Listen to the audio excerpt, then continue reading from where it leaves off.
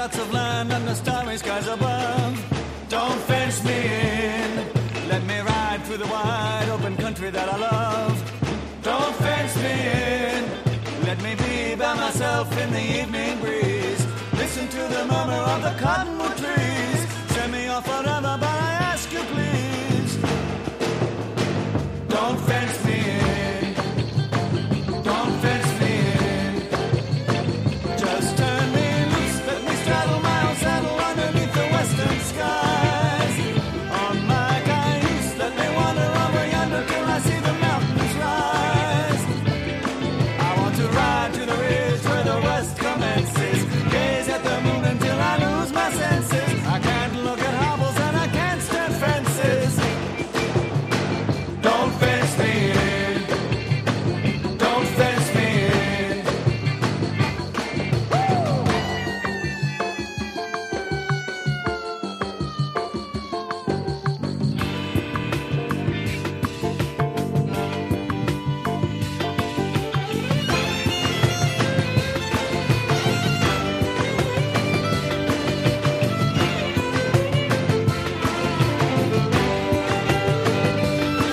Give me land, lots of land, and the starry skies above. Don't fence me in. Let me ride through the wide open country that I love. Don't fence me in. Let me be by myself in the evening breeze. Listen to the murmur of the cottonwood trees. Send me off forever, but I ask you please. Yes, good morning and happy Friday, everybody. We are live from the Discovery Design Studios. You guys out there cracking it, crack of dawn, people who are building your awesome businesses and everything else. You have to know that Discovery Design is where it's at. Truck Care and Manufacturing, Inc. And this is what it's all about, guys. Building your truck from the ground up, your fleet from the ground up, painting those beautiful trucks of yours, putting the conveyors on, putting the extra special tools on, you name it, you got it.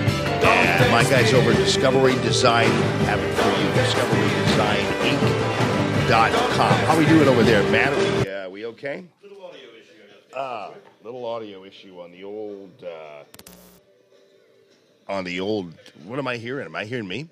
Oh no, I took my thing, my computer out. I got a big story to tell about the fact that I got my computer fixed, but I got it at a rather off the grid place that was recommended by none other than Matt himself. So definitely going to tell you that story because these guys were fantastic, and so who knows, they might become another sponsor of the show. What's that? That buzz you're hearing is what we're fixing. Oh, the buzz I'm hearing on the audio for the. It's like we're. Somebody said the buzzing stopped, but it almost stopped right there. You're on the stage, though. What's that? You're on a lag. You're listening to the feed. I'm doing Right. Yeah, right. I'm just trying to solve it here. Okay. Well, we're trying to resolve the buzzing. It's those damn cords, I guess. Right? It's the abuse of cords that goes on. We're going to fix that audio for you guys and get it together ASAP in terms of what we're going to be doing here with the cords and that kind of thing. If you're picking us up on the stream, hopefully you're doing just that. Someone inquired just the other day about the possibility. Yeah, really loud here, they say. So if you're just, I'll get you guys. We'll get you guys back up to speed. Just hook up, and then we will cutting in and out badly. They're saying. I'm just giving you an update on what they're. I'm going to turn on just the camera audio so it'll at least give them something. What they're telling us. Yeah, let's do the camera audio for now, and then we'll get it together. And I guess it sounds like it's just a cord or something like that. I don't know. Yeah, it's really weird. What do I know? Yeah. Always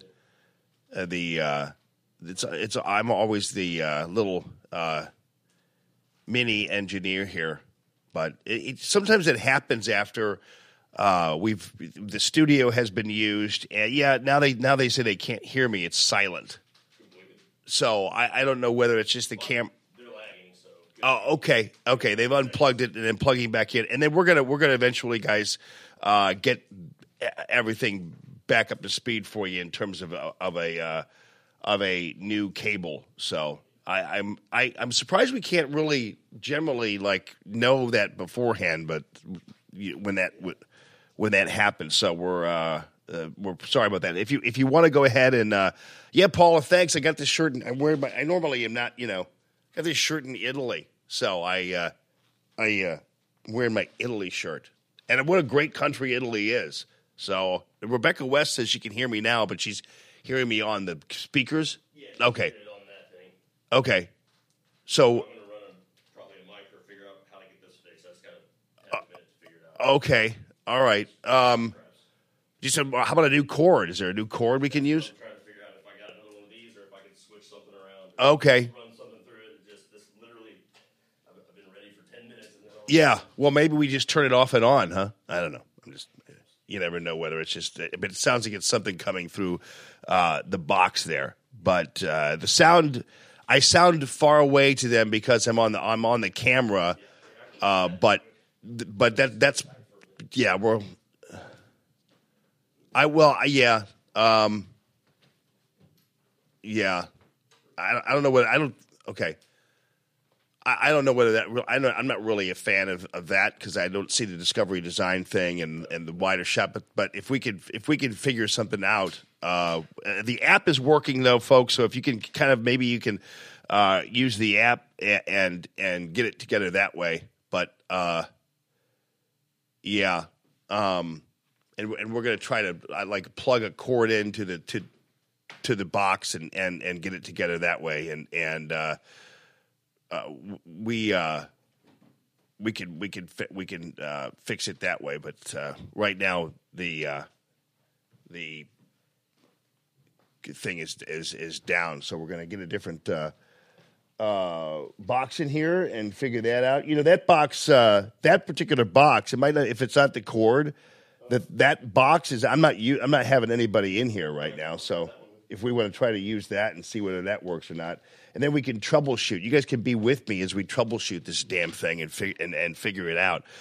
In the meantime, if you can hear me and you can check it out, I don't know whether you picked up on the latest story here because the news media now, NBC News has begun this brand new effort, a Stop the Hate campaign, and I'm about done with the news media and other people talking about Donald Trump's hate and all this hate that we're supposedly seeing. When I just got through watching this Bay Area professor in California, I just got through watching him charged with assaulting 7 conservatives with a bike lock at a free speech rally a year ago. And he gets 3 years probation, this guy, for attacking Trump supporters with a bike lock, this guy. 3 years probation. And we went through an entire pre-summer there with before the election of November of 2016, went through the entire damn summer watching individuals beaten, watching individuals attacked. Since then, we have seen Republican congressmen shot on a baseball field. We have seen people fired for daring to go against the left-wing mob. We have seen people in the situation where they have gotten eggs thrown in their face. We have seen people who have had their cars vandalized. And so pardon us if we're just then we just got a crazy buzz on here now. Oh, okay. Yeah. So it might be just that cord. And we can figure it out. We're going to try to get the buzzing sound is back because we tried to plug in a different box, and it turns out it's actually the cord, and we need to be able to find some other solution. So we're going to try to find a different chord for you. But nonetheless, and then we'll get back up to speed when we get a different chord in here and plug it in a different way. But I'm about sick of hearing the journalists and others talk about hate and Donald Trump's hate when nothing he has done has in any way, shape, or form created any kind of hate in this country. We haven't had people who don't support President Trump injured, have we now? Even though we're as passionate as the rest, we haven't had one journalist ever attacked or any of this other baloney that they're talking about, these fantasies that we're hearing from Jim Acosta and all the other journalists out there about how threatened they are. And all these news anchors talking about how threatened they are. Not one example of violence against these guys. Not one example of a situation where these people have been harmed. Not one. And yet we have to continue to listen to these people talk about this mythical hate that's going on. Stop the hate. You know, that hag Stacey Newman and her slow stepson Drew, they invented the idea of hate, which is what ultimately got me fired. They're the ones who are the hateful ones because they want to cut off other people's speech. But Stacey Newman's no different than this Antifa slob who attacked people with a bike lock. Their attacks are just different formulations of their own individual hatred. That's what their attack is. And so they're no different. But that's what we saw. Probation this guy gets for bloodying people up with a bike lock. I don't know whether you remember this rally from August. It was a Trump supporter smashed in the head. Is my audio up on this computer, by the way? This one that I'm playing here? Is my audio up on this? Okay. This, I'll there you go.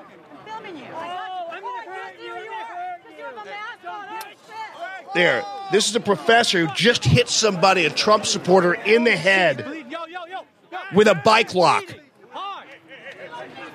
He's a college professor.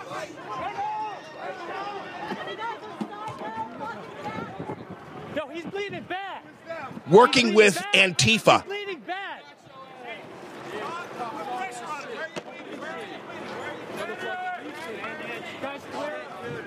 Yeah, Scott, we have mic issues. We're fixing them right now. But that's a college professor working with Antifa who hit people with bike locks. He assaulted 7 different people with a bike lock, hitting them in the head with a bike lock and bloodying these people. And it's all on videotape. It's caught on videotape.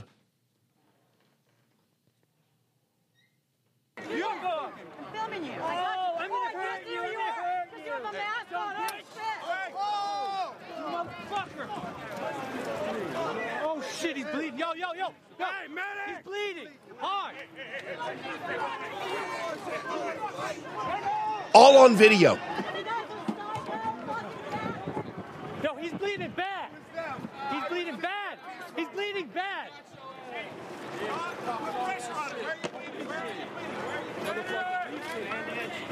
Ben Murphy, you're asking what they ever do with the bike lock guy. That's my point, is they arrested the guy. But he gets 3 years probation for an assault that is captured on videotape. 3 years probation for an assault that's captured on videotape in California. And that is what's going on in this world when it comes to the so-called hate these idiots are babbling about, the journalists are babbling about, and all these people at NBC News that came out with the stop the hate, erase the hate movement. And the only hate we're seeing is among the left. And also, by the way, among the journalists who are fanning the hate. And believe me, what we had was a situation where we had to hear from the journalists all throughout this campaign for the Trump campaign. We had to hear from them not an ounce of reporting on the violence meted out against Trump supporters during rallies and beyond. They looked the other way. And in fact, I dare say, encouraged the violence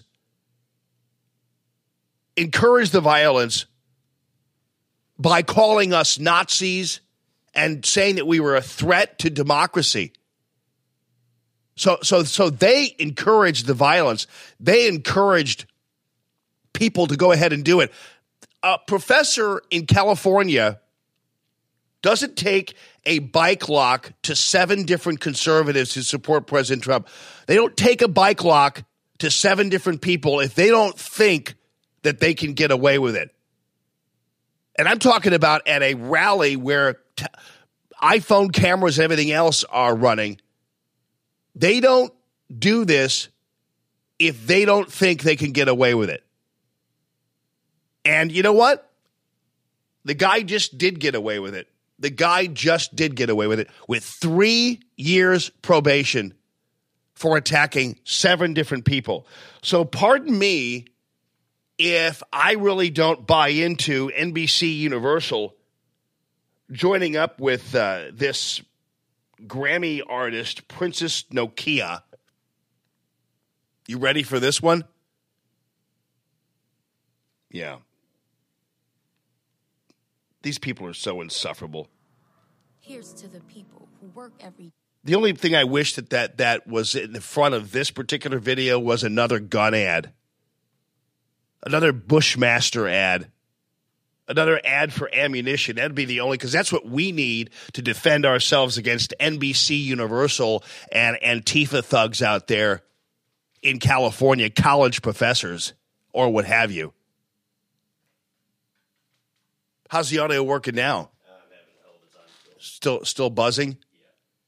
Yeah. Oh. Still trying to figure it out. Okay. Not sure why. So now you're going to hear the Stop the Hate campaign on the part of the NBC Universal. Here's to the people who work every day to make the world better, stronger, and Yeah. I'm just so tired of listening to these people invent their mythical victimhood. The Jim Acostas of the world and the other individuals who just kind of create this idea somehow that they're the ones under siege.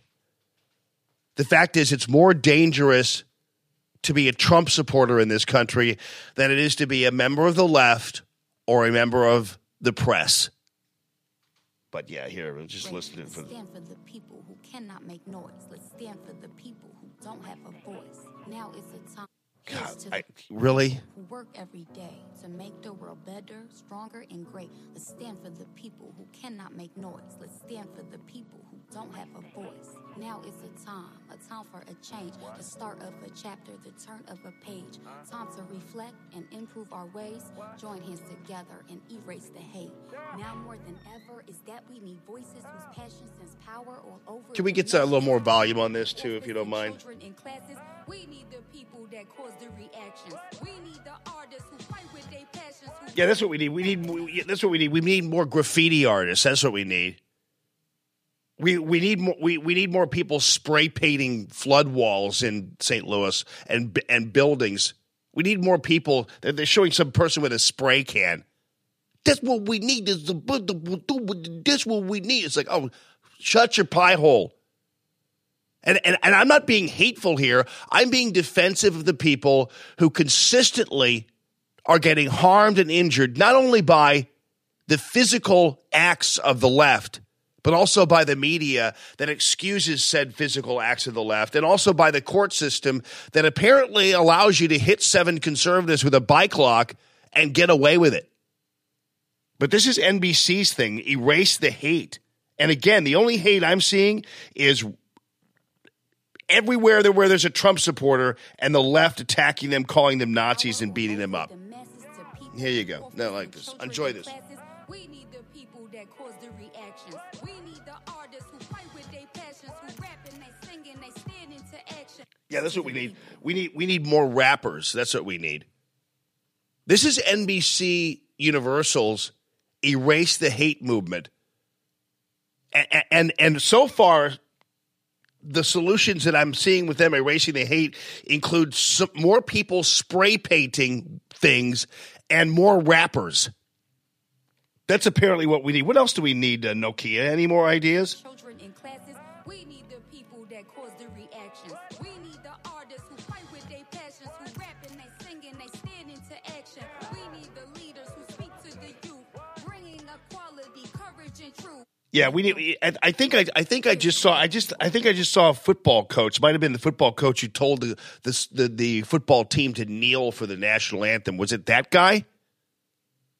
I mean, folks, I'm telling you, it rings hollow, but we're seeing it on down the line.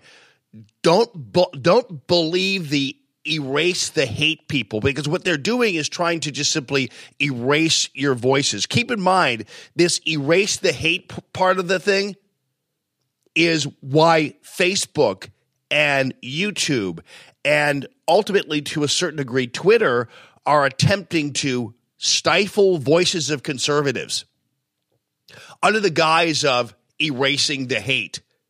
And I go all the way back in time to where we are now, but I go all the way back in time, and I blame our own people first. I blame Glenn Beck. I blame the National Review. I blame some individuals over at Fox News, Chris Steyerwalt and Dana Perino and other individuals who perpetuated this idea that Trump himself, because of his policies, was hateful, and that Trump supporters were deplorable and Nazi-like. That's how this thing all began.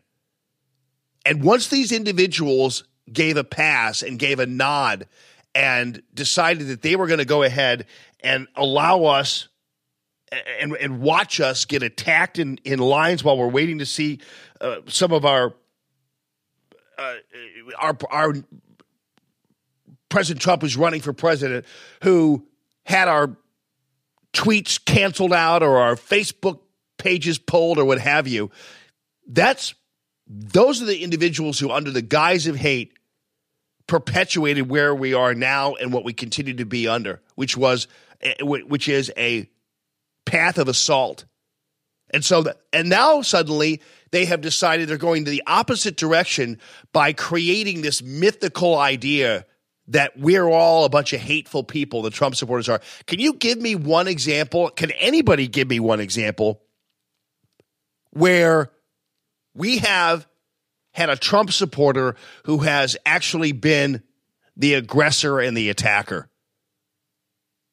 Because every time I turn around, when I see these videotapes on YouTube or whatever else, I'm seeing guys knocking hats off of kids wearing Make America Great Again hats. That's what I'm seeing. I'm seeing people hit by bike locks, and the individuals who hit them, I'm seeing them given 3 years probation. That's what I'm seeing. So pardon me if I'm just kind of sitting hollow and listening to this, because it's crazy. But that's what we're getting. It's the new Stop the Hate movement. And now they're using their Stop the Hate movement to pull people off of YouTube, to cancel Facebook accounts, to monitor you on Facebook, and ultimately, believe me, it's going to get even worse. But this is an invention. But yeah, the NBC erase the hate commercial is laughable, especially when you imagine the solutions. I mean, come on, erase the hate. Oh, I know, erase the hate, and one of your solutions is showing a bunch of people with spray paint cans to spray everything. What are they?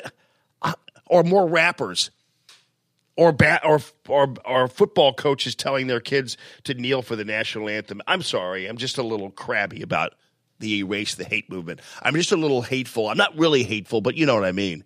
But believe me, having been a victim of the so-called Erase the Hate movement, where an elected official named Stacey Newman decided that she was going to use her Erase the Hate movement to simply erase another voice, although she has been unsuccessful, with me at least. But it's coming.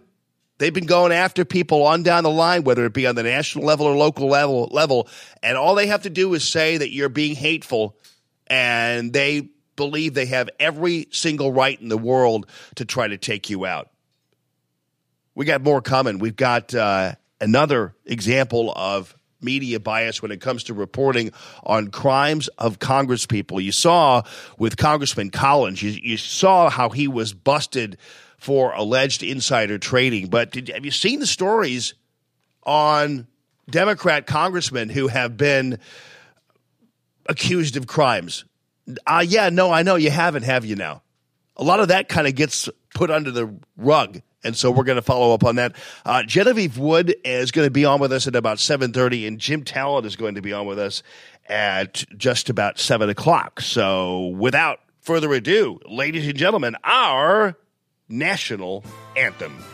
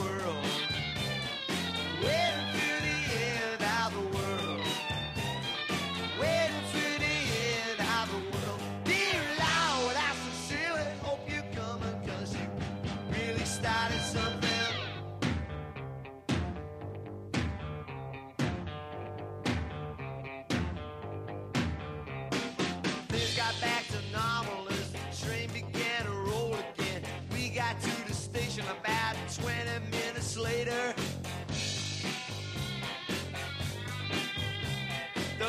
So we have no audio on Facebook then? Now he'd like to go to Spain or somewhere like that with a two-tone Bible and his fun of cigarettes, his suntan lotion and his castanets and wise, waiting for the end of the world, waiting for the end of the world, waiting for the end of the world. Dear Lord, I sincerely hope you're coming, 'cause you really started something.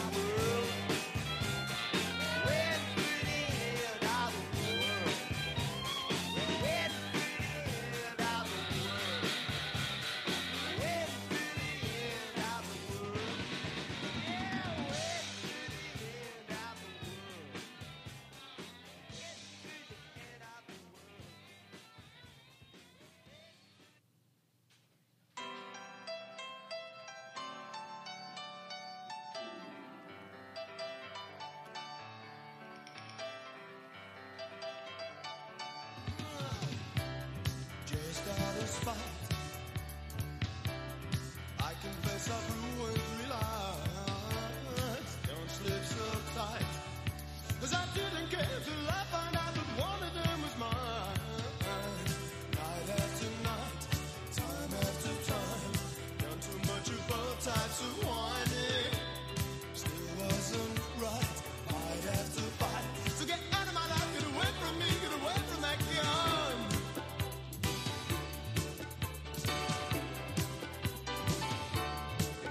No, it's not a joke, it's cards on the table time.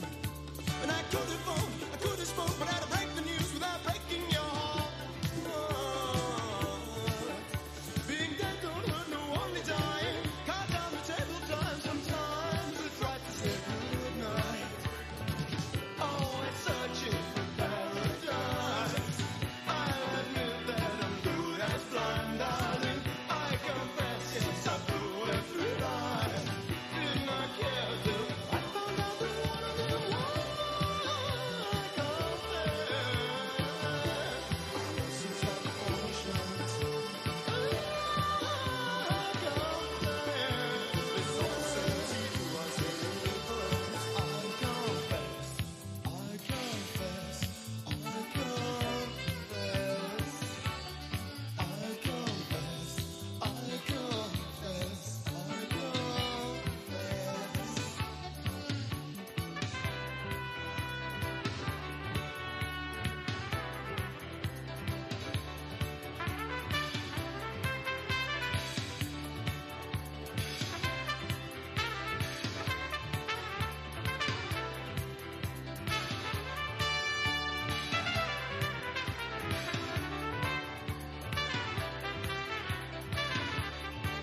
All right, so we should be back up. Are we back up on Facebook then? Don't pretend like you don't know why. Just a little word here, a little push there, darling. I confess, look, I confess that I don't really.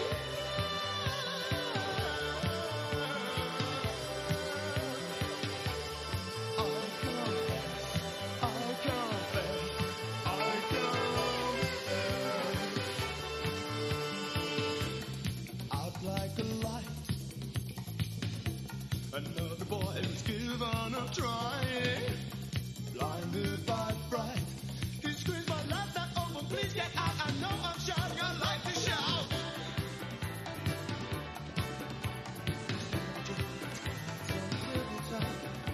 No, it's not a joke. Cards on the tabletop. All right, so we are back. I still don't see us up on Facebook though. I don't see the Being dead don't hurt, no, only dying. Okay. Cards on the tabletop, sometimes it's right to say goodnight. Always searching for paradise. I'll admit that I'm good as blind, darling. I confess, yes, I've ruined 3 lives. Did not care till I found out that one of them was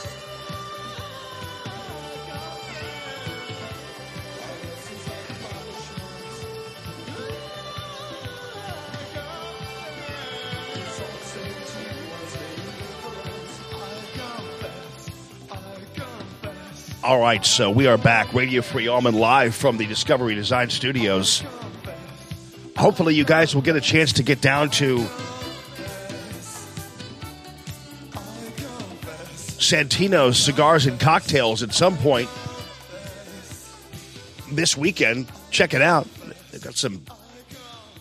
They have your bottle, as they say. They have your bottle there at Tito's Cigars and Cocktails right off of Vogel Road in beautiful Arnold. Thank you so much for your support of Radio Free Allman, Santino's, Mike and Shannon Marino. Thank you guys for all that you guys are doing for me and for all you guys are doing for the show. So we appreciate you as always. And don't forget, I'm still not I don't know why I'm not seeing. There it is. Okay, now we're closely back up, at least on a different angle, and we're trying to. Is the audio going through Facebook now too? Okay, just want to make sure. I'm literally about to switch to the new one. Try it. Okay, then we're gonna switch to the new one and figure that out. So I don't know whether you heard this. This is another. This guy will get 10,000 times the coverage, especially on NBC, that normally a person would get. And yeah, Amy, I know it sounds like I'm in a tunnel. I guess we're trying to figure out the audio issues as it is now, but the audio is kind of crazy. So we're just trying to fix it and figure it out there on Facebook. But the stream is working, so if you guys want to tune in and pop the app up and then just sync it with the Facebook page, that will be fine too. So we have individuals, because whenever it's a person who makes some kind of statement that happens to be the wrong statement. Now, now are we on a different camera now? This one right here. Okay. All right, because we were on the other one for a while there, and now we're on this one. Okay, we're figuring it out as we go along. So what happens is, you have the coverage of the congressman who has been accused, Collins, who has been accused of a number of different insider trading activities,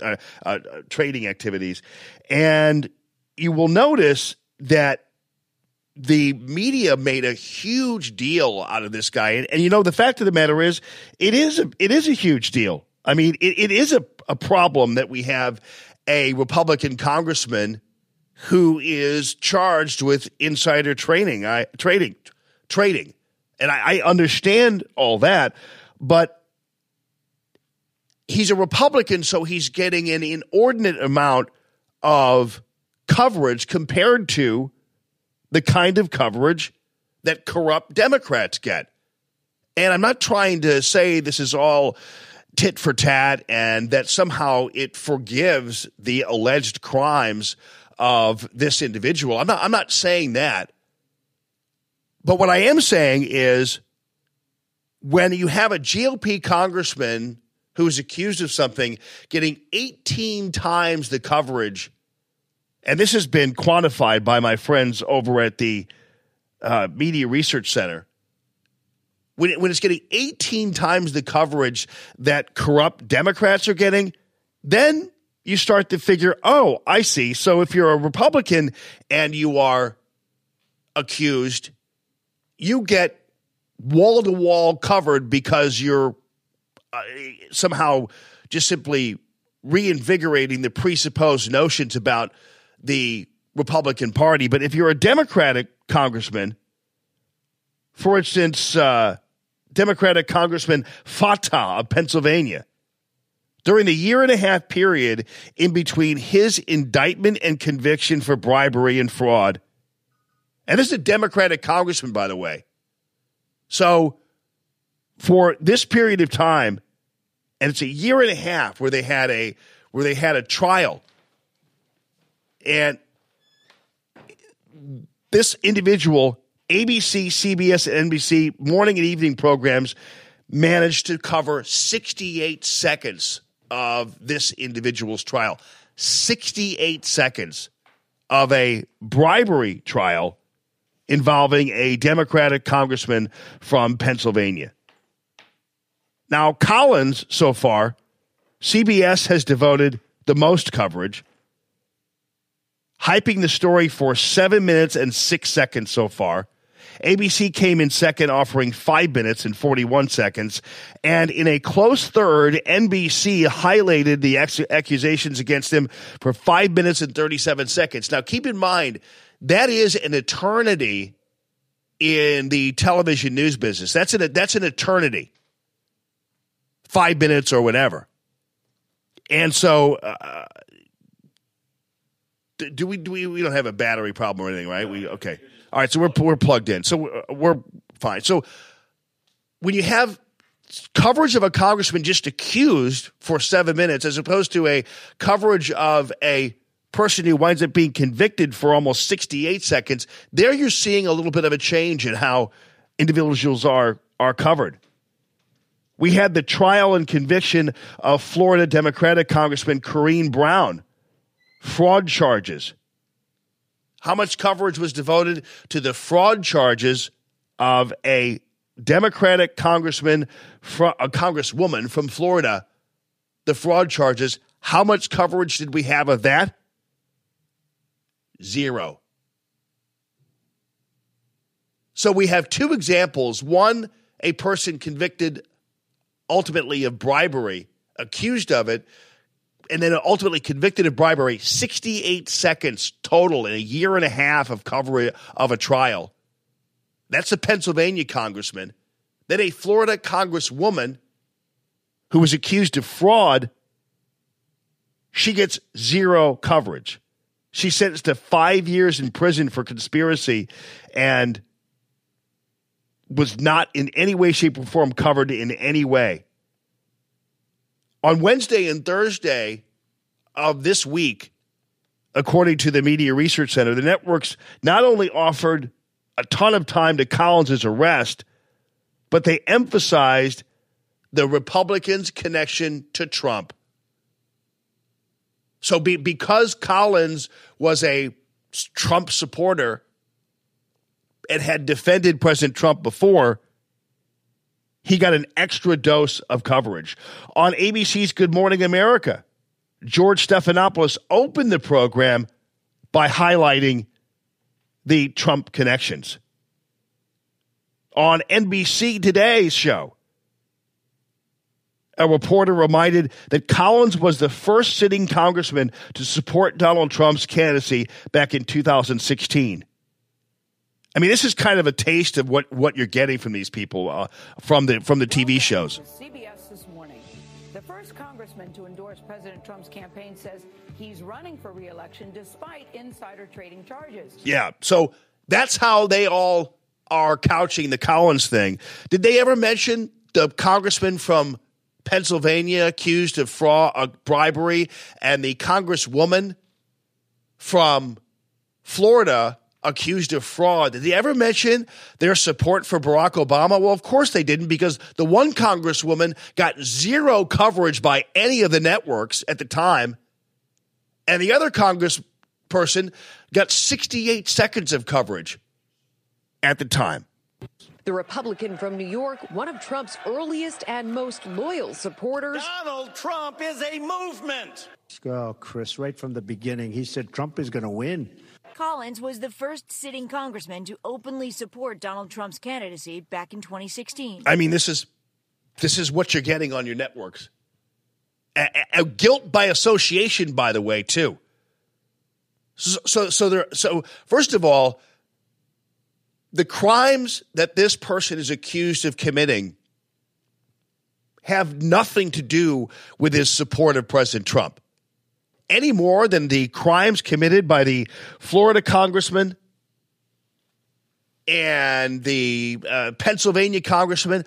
Those weren't connected to Barack Obama or Nancy Pelosi or whatever. In fact, they didn't even cover them, and when they did, it was 68 seconds of one.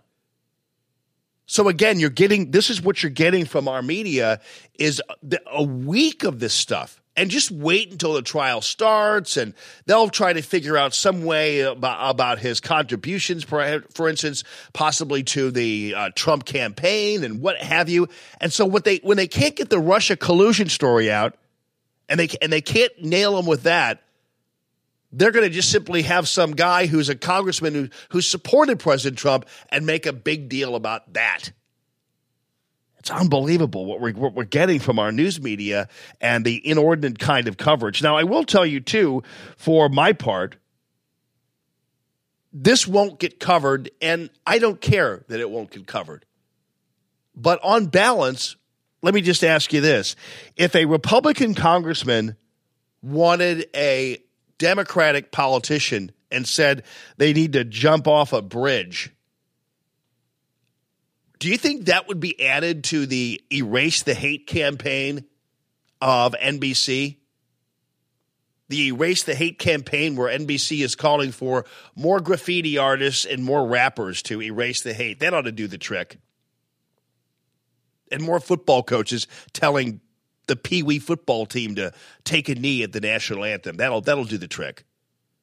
But do you think that person, if it were Republican and said somebody ought to jump off a bridge, do you think that person would get coverage and be folded into the hate that Donald Trump has created? Of course they would. And again, I go back to the beginning of the show. We had a variety of problems, so maybe you didn't pick up on this.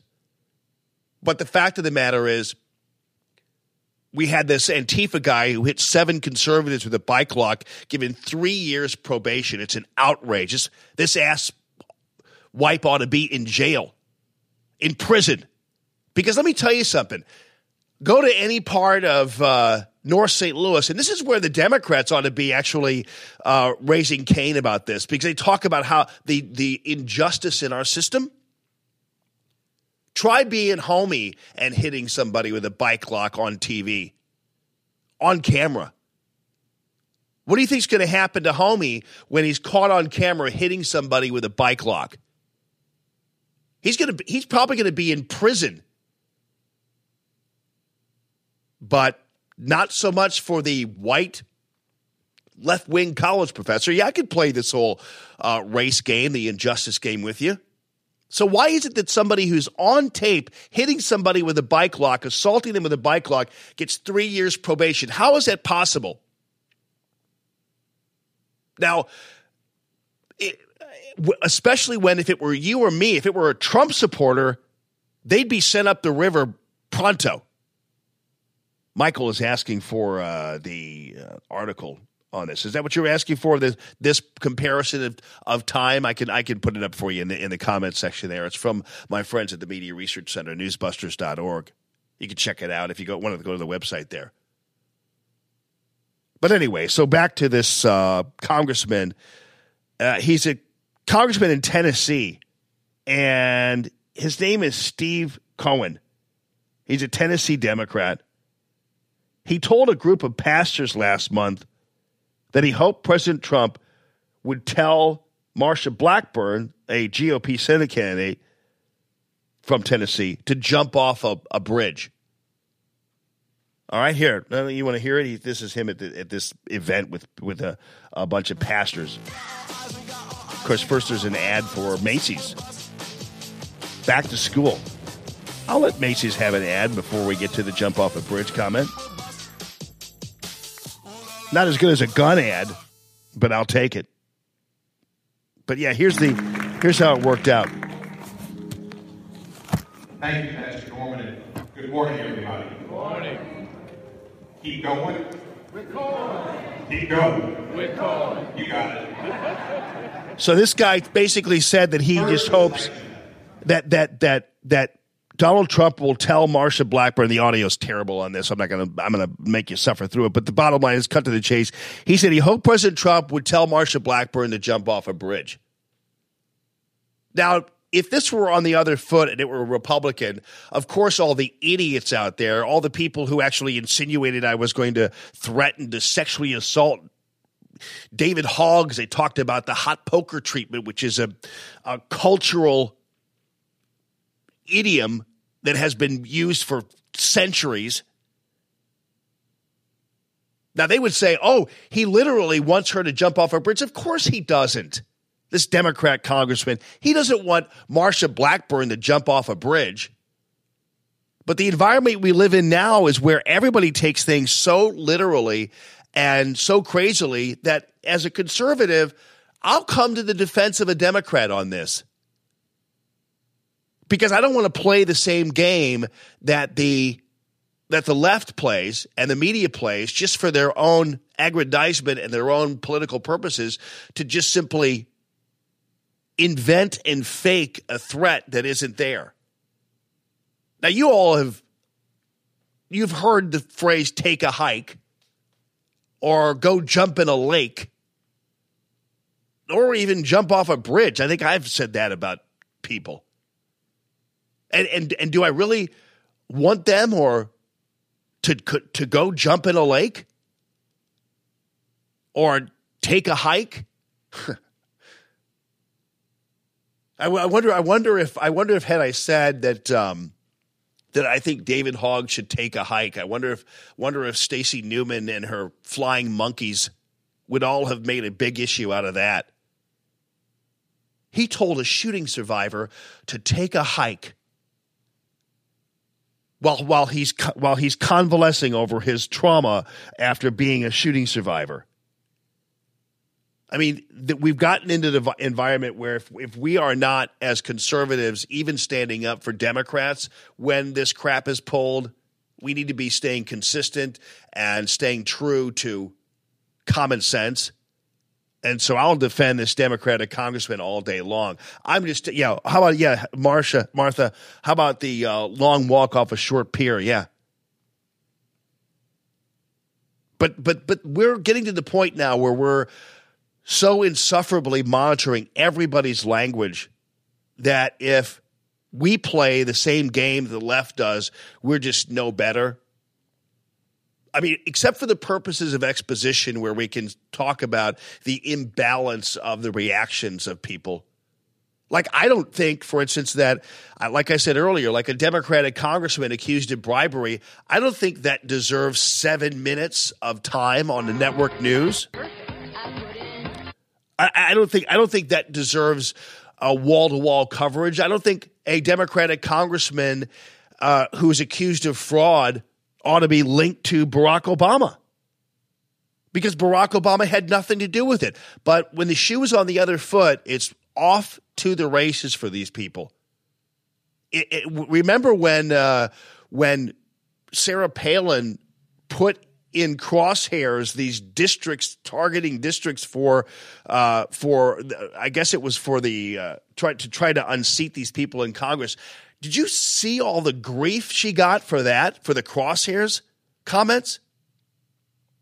Which is a common term that we all use about putting people in the crosshairs, and people are in the crosshairs of this, or in the crosshairs of the media, or in the crosshairs of Radio Free Allman, or in the crosshairs of the Democratic Party, or the crosshairs of the Republican Party.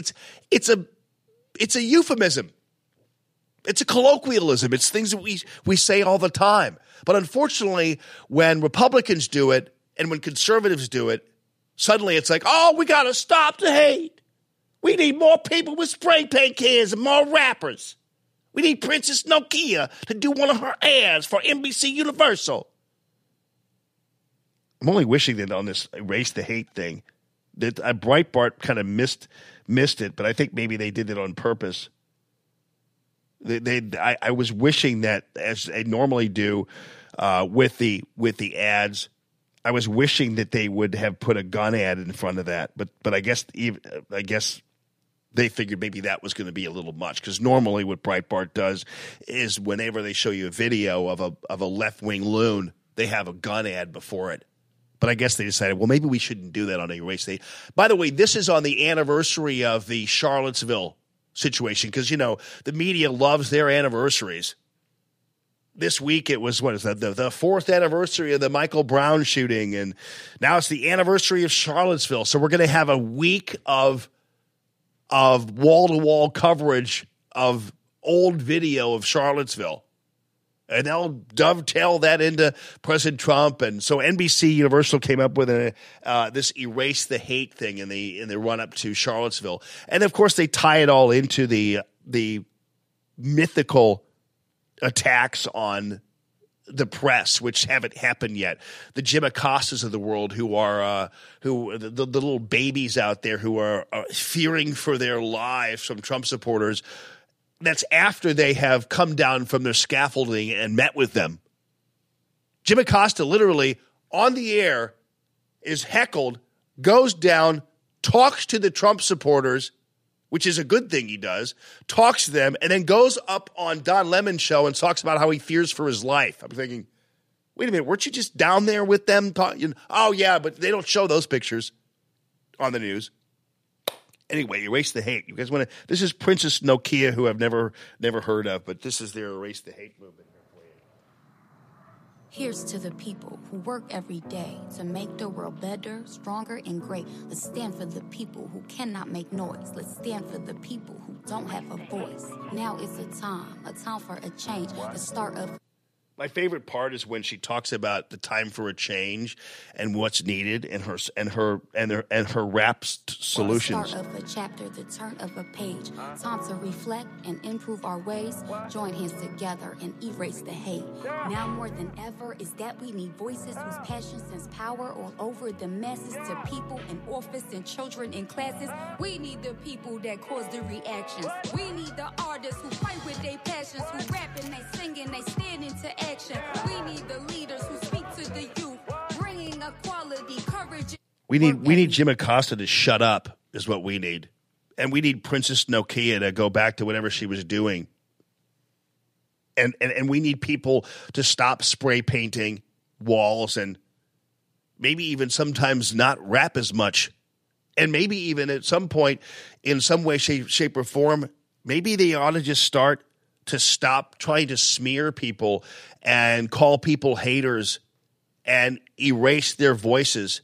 You know, these are the same people who do want to have this so-called dialogue or whatever they're calling it, but never really actually do want to have the dialogue. They just want to kind of shut you up. And boy, have they had success. This week has been a week like that. Beware of the individuals who will turn you into haters for the purposes of quieting you and shutting you up. And believe me, conservatives have been just as guilty.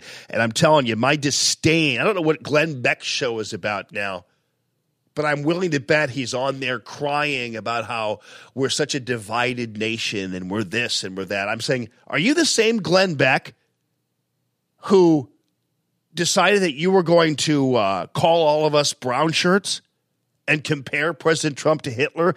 Is this the same guy who is now weeping along with with Stu about how divided the country is? I don't know. Is this the same guy?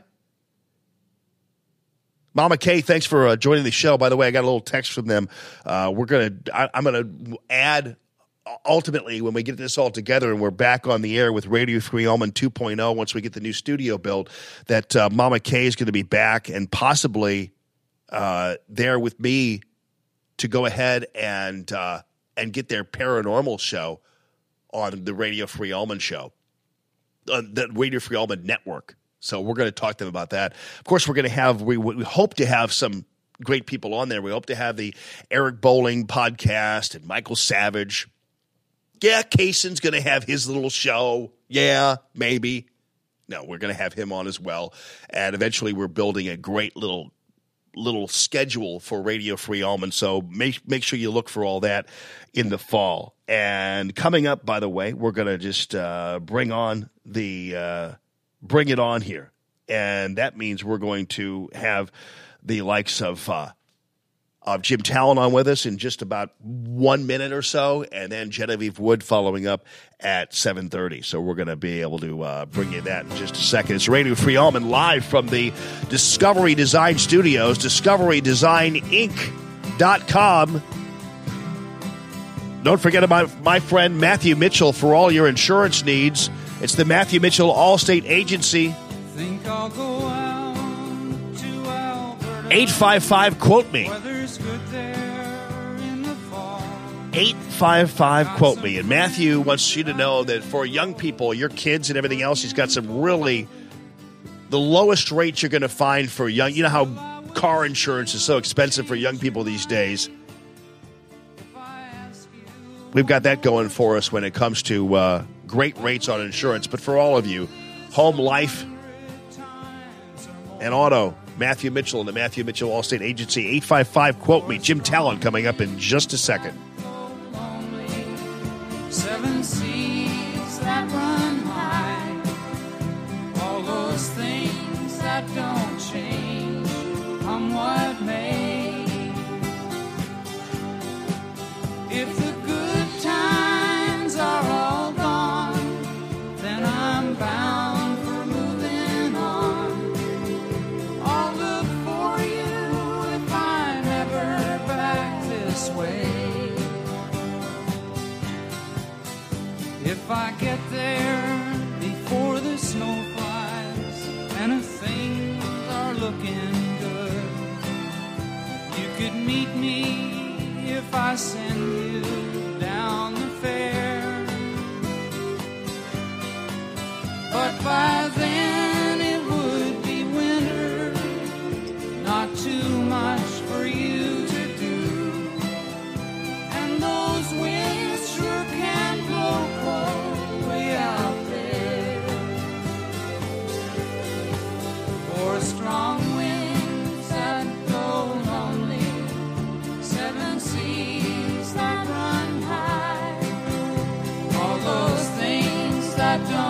right, we are back.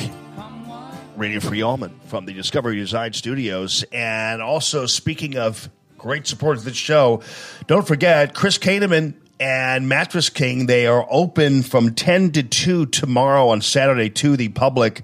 And they're going to be able to set you up with the least expensive mattress you're going to find anywhere in the land. It is the legendary Symbol mattress since 1961 with the comfortable, beautiful bamboo inside. You're going to love it. He also has these awesome pillows that he brought in for me. I'm sleeping on it now, and it's just fantastic. And he goes by appointment only, too, during the weekdays. 636-698-5167. 636-698-5167 is where you can give him a call, set up an appointment, and he keeps his overhead down but doing that. And that means he keeps his mattress prices down. And these are some of the most comfortable mattresses you're going to find anywhere in the land. He's out there in St. Peter's. Check him out at One Mattress King on Facebook, so you can find him there. So let me just give Jimmy Talent a call here. And Jim brought to my attention this thing going on in West Virginia where they are getting rid of the entirety, or trying to, of the West Virginia Supreme Court. Hello. Jim Talent, welcome to the show, my friend. How you doing, buddy? And you're a very welcoming person, Jamie. I always feel a warm glow when you greet me. Well, I love you, and I appreciate you continuing to support the Radio Free Allman show. And my people all absolutely love you, too, and appreciate you as well. So I'm just going to tell you. Well, anytime you want me on, you just have your people call my people. How's that? That sounds good. And right now, my people consist of me. So that's and my people consist of me, pretty much. Right? So. Exactly. I like it that way, and I certainly appreciate it and love you, buddy. You know, it's interesting. Just as a little bit of gratuitous fun, we're looking at this case in West Virginia, and you're the one that brought this up to me. Even though we have some other issues to talk about, I did want to get this out of the way because I think it's fascinating that this is a true revolt there in West Virginia. I mean, they're talking about impeaching the entire West Virginia Supreme Court. Crazy. Yeah, I thought it was very interesting, and from what I've read, and you always have to qualify that because often, what we read is not reflective of what's happening, but this seems to me to be reflective. These judges all really abused the public trust in how they have spent their budget, which in West Virginia, it seems to be very unusual. They have total control over their budget. It's not appropriated by the legislature, and they've gone out and bought $30,000 couches and used it to subsidize their private plane travel, and it's been pretty systematic and corrupt. And so it looks to me like there's a pretty good basis for this impeachment. I mean, I don't think that there's an ulterior motive here. I think they caught these judges with their hands in the till, Yeah. Which is a no-no, I mean, you don't steal. And it looks to me like they've done that for what amounts to that. Now, we haven't really heard their case yet, but that's the thing about an impeachment. You do get a chance to defend yourself, so I guess we'll hear what they have to say. It's a perfect example of checks and balances, too, because this initial investigation was begun by the legislative branch of West Virginia. So they're keeping checks on the judicial one. Yeah, and the feds are evidently involved with at least one of these judges, too. But, I was in the legislature for 8 years. It was the most gratifying on a personal level of all the jobs I've had. Certainly the legislative jobs that I've had. And, there's a core of people who take all this, and I mean their constitutional obligations, more seriously than people might think. I think they would be encouraged to find a number of people in these offices who, when something like this happens, kind of look at each other and say, well, we have to do something. And and then try and work it out step by step. So we'll see what happens, but I thought you'd be interested in it. Yeah, no doubt about it. It's a fascinating story, and I think people ought to realize, I would imagine that maybe down the line there might be other state legislatures who might be considering looking into their own, because the Supreme Court generally, obviously they're always accountable, but generally people kind of leave these people alone, and so I'm just thinking that maybe there's some fodder there in Missouri, and for that matter, Illinois. All right, speaking of the more national front, how did you assess first of all the special election and the so-called lack of a blue wave that we saw? Even though obviously there were people who were concerned about how things are going to go in November, but how are you seeing things on the national front, and how are you assessing this so-called blue wave? Yeah, well, let me start with a caveat, which is if you really want to know about this sort of stuff, you need to talk. Not you, but I mean anybody who wants to know needs to try to talk to somebody who has lived with it for months. Good polling for months. And looked underneath just the top line questions to see what segment of voters are going where and why and all of that. And then you can get at least a sense of it.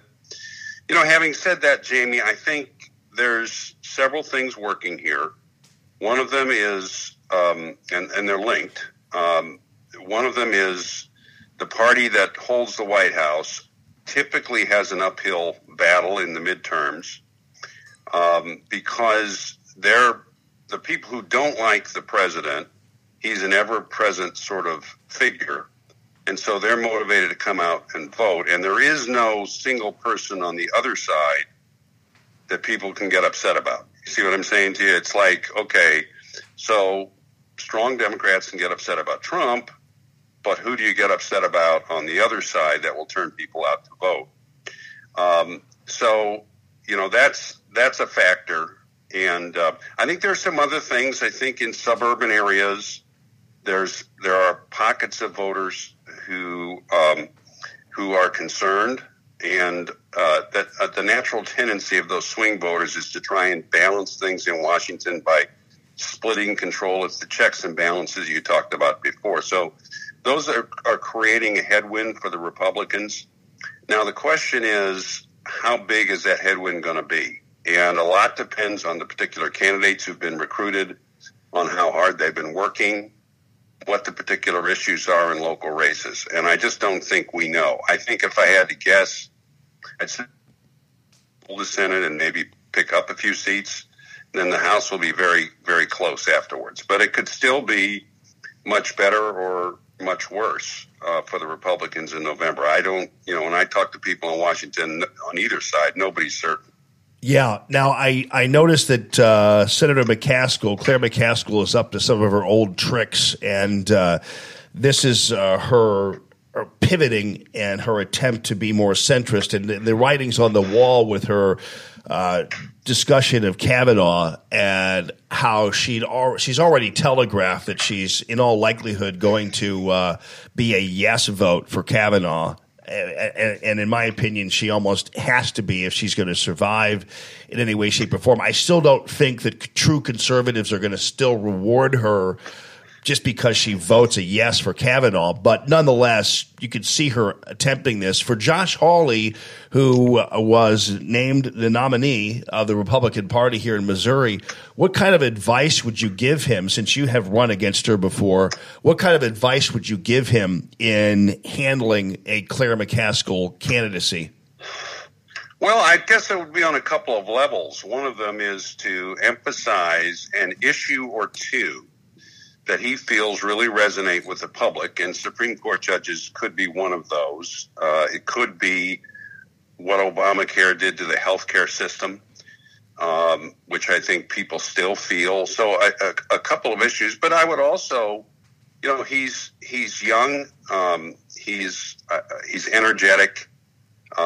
He'll bring, I think, new ideas to Washington. Those are all very legitimate issues to hit, and then, he's going to see how she votes on this. But she voted against Gorsuch, right? So it's pretty clear, I think, to the voters, if she votes for Kavanaugh, and I hope she does, she should, that the difference here is the fact that Gorsuch was a year before the election, or a year and a half, and Kavanaugh's going to be like 6 weeks, right? So if you happen to get a Supreme Court nominee, a good one, 6 weeks before she's up for re-election, she'll vote for him. That's not a lot of security for voters who care about that issue, So I think he'll hit those, and we'll see. I mean, she's going to come back and try and take advantage of the kinds of trends or phenomenon that I was talking about before, and the voters are going to make a judgment.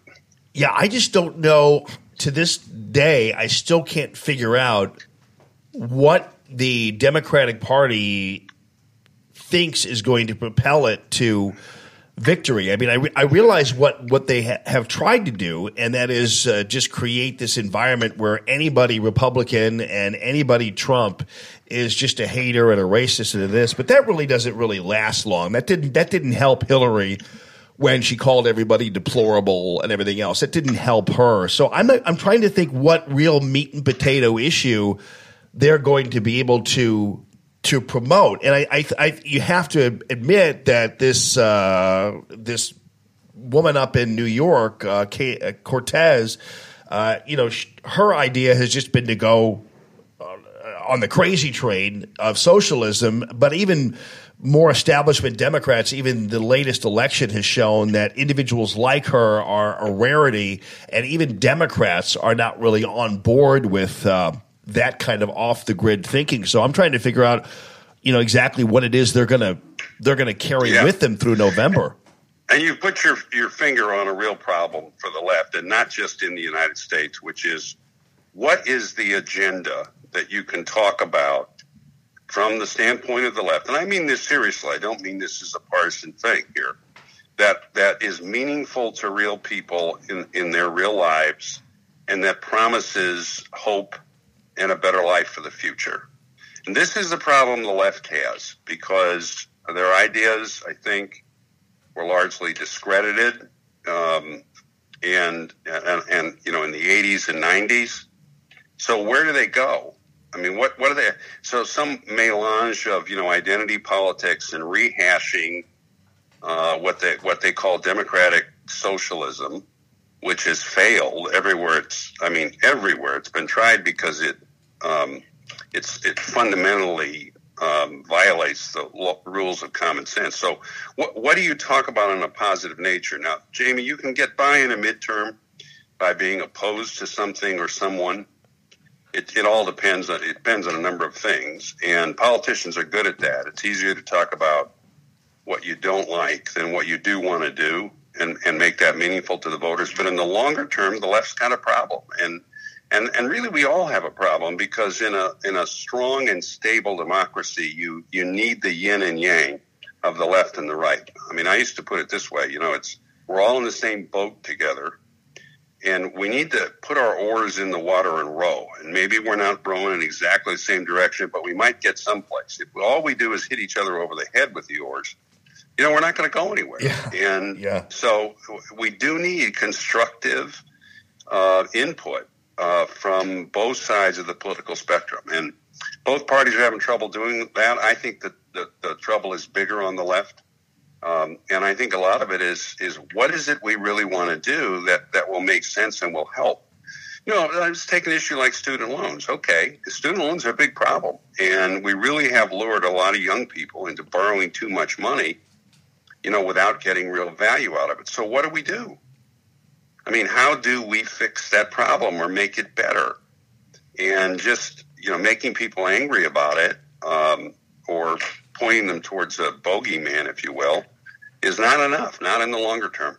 Yeah, I totally hear you. Now, on the more world front, and I know that obviously you specialize in defense issues and national security issues as well. And, I asked Carafano a little bit about this the other day, and that is not only the sanctions that President Trump has meted out onto Russia, but obviously in response to Russia getting pinched, they're moving warships around there near the UK. And is this something typical that they do in response to this? I mean, it's odd how alternately President Trump is accused of being too cozy with the Russians, while at the same time, really actually his actions are totally in competition with that meme, because it doesn't seem like he's being too cozy with them right now. No, and you know what? I want to address that larger point, but let me address the specific question. Is this the kind of thing they do, sending warships to places to sort of, tell everybody they're strong? The answer is yes. Now Jim can tell you whether they've done whether they've done this particular thing, the warships near the UK, and he's the true down in the weeds expert on that. But it's routine for them to do it, which is why, and I'm sure Carafano told you this, which is why a successful foreign policy may rely mostly on the tools of softer power, like economic power.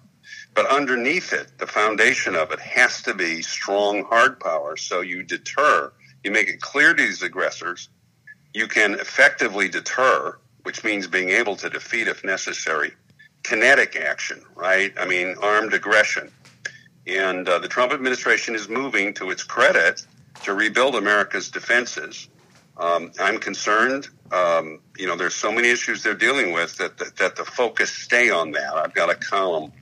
I don't know when it's going to come out because it takes a few days, but on exactly that point. And Carafano hits it all the time. He's really good. The broader issue I want to just briefly talk about is, we were talking about agendas, right? Yeah. So, who has a positive agenda? Well, if you step back and you try and just screen out, which is impossible, all the social media and all the charges and all the shallow stuff. You look at the Trump administration, he has a positive agenda across a broad spectrum of issues. Whether it's effectively using America's economic power to get better trade deals and to punish the aggressors. I mean, he's putting the Chinese in a really difficult situation with his trade policy, whether it's building up America's defenses, whether it's what he wants to do with immigration. I mean, you just look at issue after issue, and you see policies, and you can argue about them, okay, but that are relevant to people's wages, to their jobs, their education. And that's, if the president can focus on that and be consistent in messaging on that, I think it'll give him a big advantage. Yeah, I would think so too. I think it already has. I mean, I understand that even the slightest bit of closeness in an election like we saw in Ohio is considered some major loss for the president. But the reality is, and this, I mean, the fact that this is in every single off-election year. I mean, we saw it in 2010 when Republicans took over the entirety of Congress.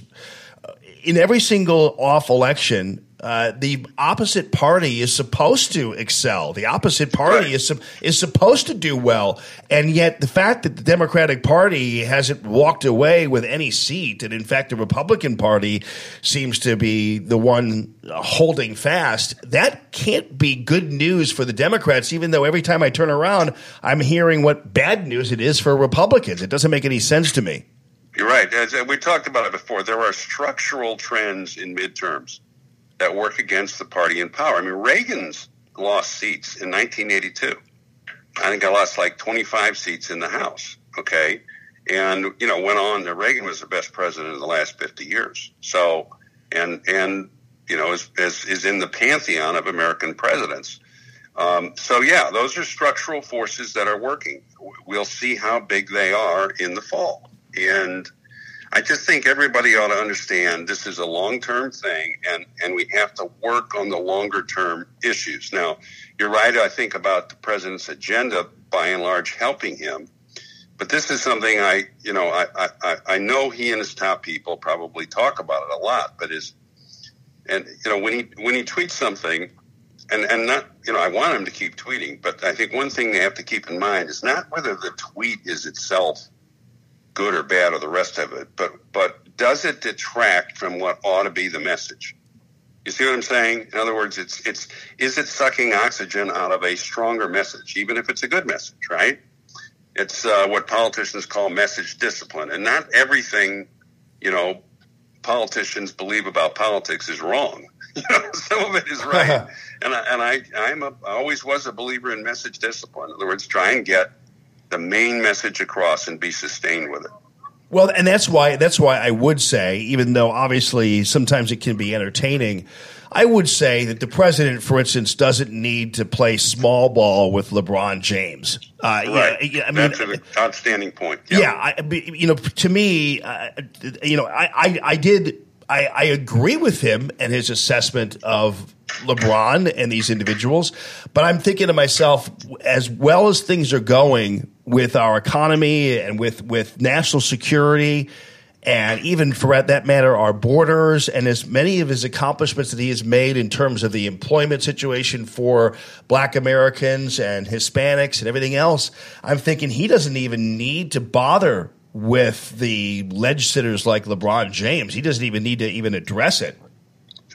Yes, I think, in other words, you err on the side of saying, okay, what is it we want to be talking about? And not just today. I mean, everything about the press pushes political leaders towards like 24-hour thinking, but ask yourself, what is it you want to talk about for the next month?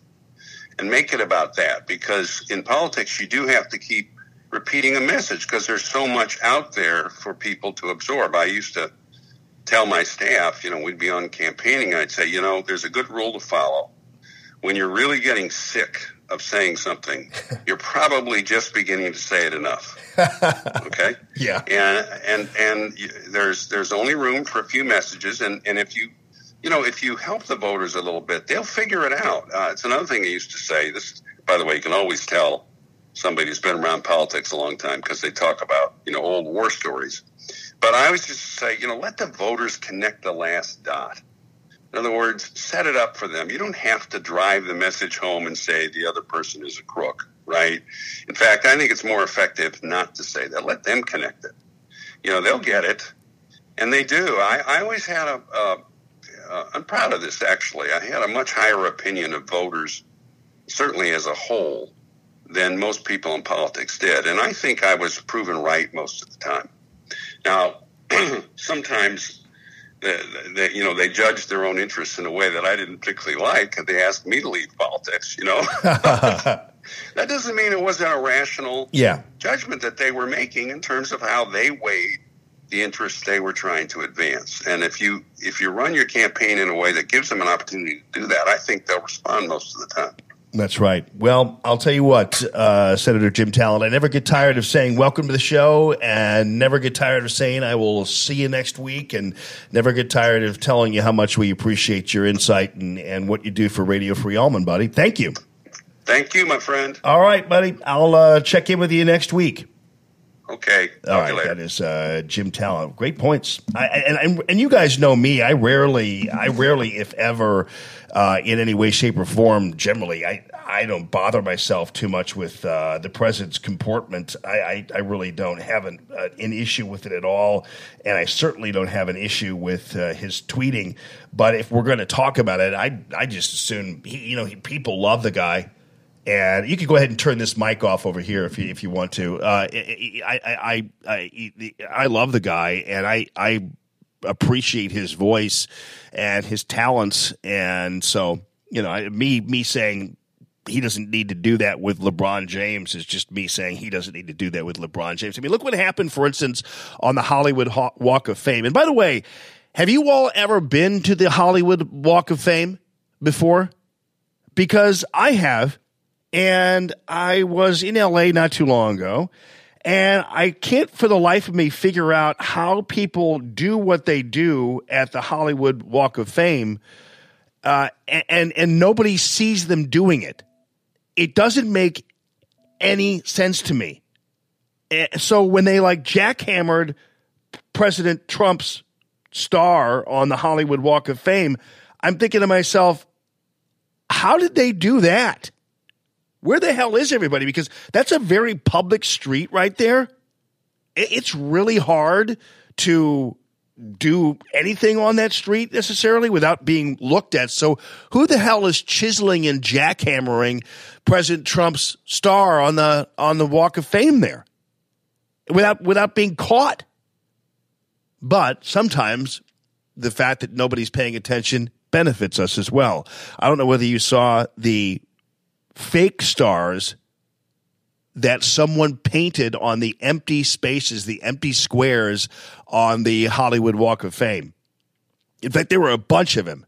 So, because there are empty squares on that Walk of Fame there, and it was awesome. There's a conservative street artist, which, by the way, I don't believe that the conservative street artist was included in the spray painters. The rapper Nokia wanted to go and hit the streets to erase hate.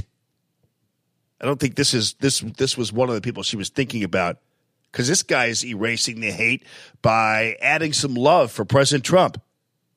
So this unnamed conservative street artist took credit for it.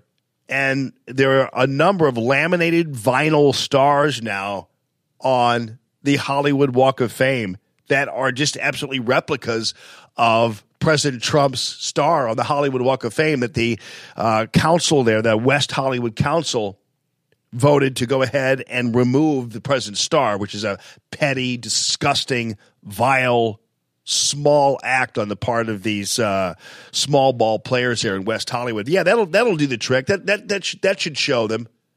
We are good, perfect. That'll show them. Remove the president's star on the Hollywood Walk of Fame. That'll make the left feel good. That'll be the thumb that the left can suck on for a little while. Yeah, we removed his star on the Hollywood Walk of Fame. Anyway, this person who is the 50 different stars, Donald Trump, 50 different stars, laminates that were put out there. I don't know how they managed to do it without being detected. It's a busy street right there. And 30, here's what the anonymous artist said. Rip up the president's Walk of Fame star or try to have it removed like the mayor of West Hollywood or something, and 30 more will pop up. This is the kind of love that the president has. This is the kind of capital he is carrying into November. And this is why, for example, the president doesn't need to bother with these petty, small people like LeBron James, because he's got all the love he needs. These fake awards cost this team $1,000. A young and anonymous entrepreneur helped fund the group's objective, and it costs a lot of money to have to do this. And the artist said that these stars are so the laminates could last for 10 years if no one decided to remove them. And so that right next door, there's a Ripley's Believe It or Not thing right there. They took the stars off, though, because they were afraid those would be vandalized, too, and it just wouldn't look very good. So fascinating turn of events there on the Hollywood Walk of Fame as dozens more Donald Trump stars show up. Pretty cool, huh? Indeed. You know what I'm going to do here? I'm going to switch my cord, Matt, into my MacBook because I got the MacBook fixed. And this was the coolest story. I'm going to call Genevieve Wood in a second, but I got the MacBook fixed, so I can actually call her on my Skype. So I got the MacBook fixed, and I got it fixed by these guys over at iTech Shark. It's right there next to Deerberg's in Brentwood. It's that I don't remember what the name of it's not the Brentwood Promenade though. It's something. It's somewhere in that area there where they have the Deerbergs and a DSW Shoes and everything else there, and it's a really groovy outlet. Let me see if I can turn. Is this working though? Hold on. There. So I'm back in action because I took it there, and I said, "Hey, can you? Because an outlet, a jack broke off into the hole in the computer there." I said, "Can you help me out with this?" His name is Chris Reeves. with iTech Shark, and they're all things Apple there. I wouldn't even bother making an appointment at the Apple store. I'd go right into iTech Shark. And it took him about a half hour to fix the thing. He just took the back off with a special tool and managed to remove the broken off jack in there and put me back in business because it was kind of screwing with me. And so that was a pretty cool development. So thank you to Chris Reeves with iTech Shark. You can find him on Facebook and on Twitter. Can't see where anything here, but right there on Eager Road in Brentwood. iTech Shark. I'll put that in the comments section so you guys can. I talked to Chris too, and Matt was the one who recommended iTech Shark to me. He said these guys are awesome. So I went in there, and man, it didn't take long. It was right away. And I appreciate those guys over at iTech Shark. So if you have any issues with your computers or you want to buy a new one or a refurbished Mac, they're going to do it for you and get the job done for you. And Chris and I had a great conversation because he's more on the libertarian side but listens to the show. And so he said, hey, if you... It was going to cost me like $50. And he said, you know what? I was thinking while you were gone, I said, listen, I like the show and I'm probably more liberal than you are, whatever. Young guy. I told him, you know, we probably have a lot more in common than we have not in common. But anyway, he said, when I came back, he goes, you know what? I figured if I just asked you to give us a shout out, I don't have to charge you $50 at all. So he did the whole thing for me for free in exchange for me giving a shout out to iTech Shark. So very cool. And we had a great discussion about politics and all that stuff. So thank you, iTech Shark. Calling Genevieve Wood now with the Heritage Foundation. Heritage.org. See if she answers. Good morning, Genevieve. Hi, Genevieve Wood. It's Jamie Allman here in St. Louis. How you doing? Jamie Allman. I know. It's great talking to you. Good to talk with you. It's been a while. Oh, I know, because you had a long vacation, correct? And I did. And that was nice. What'd you do, by the way? I was in Slovenia and Croatia. Beautiful parts of the world. Wow. And they love Americans. That's always nice. Oh, you know what? It's so true. I just got back from Italy, and similarly, they love Americans in Italy. Yeah. It's nice, isn't it?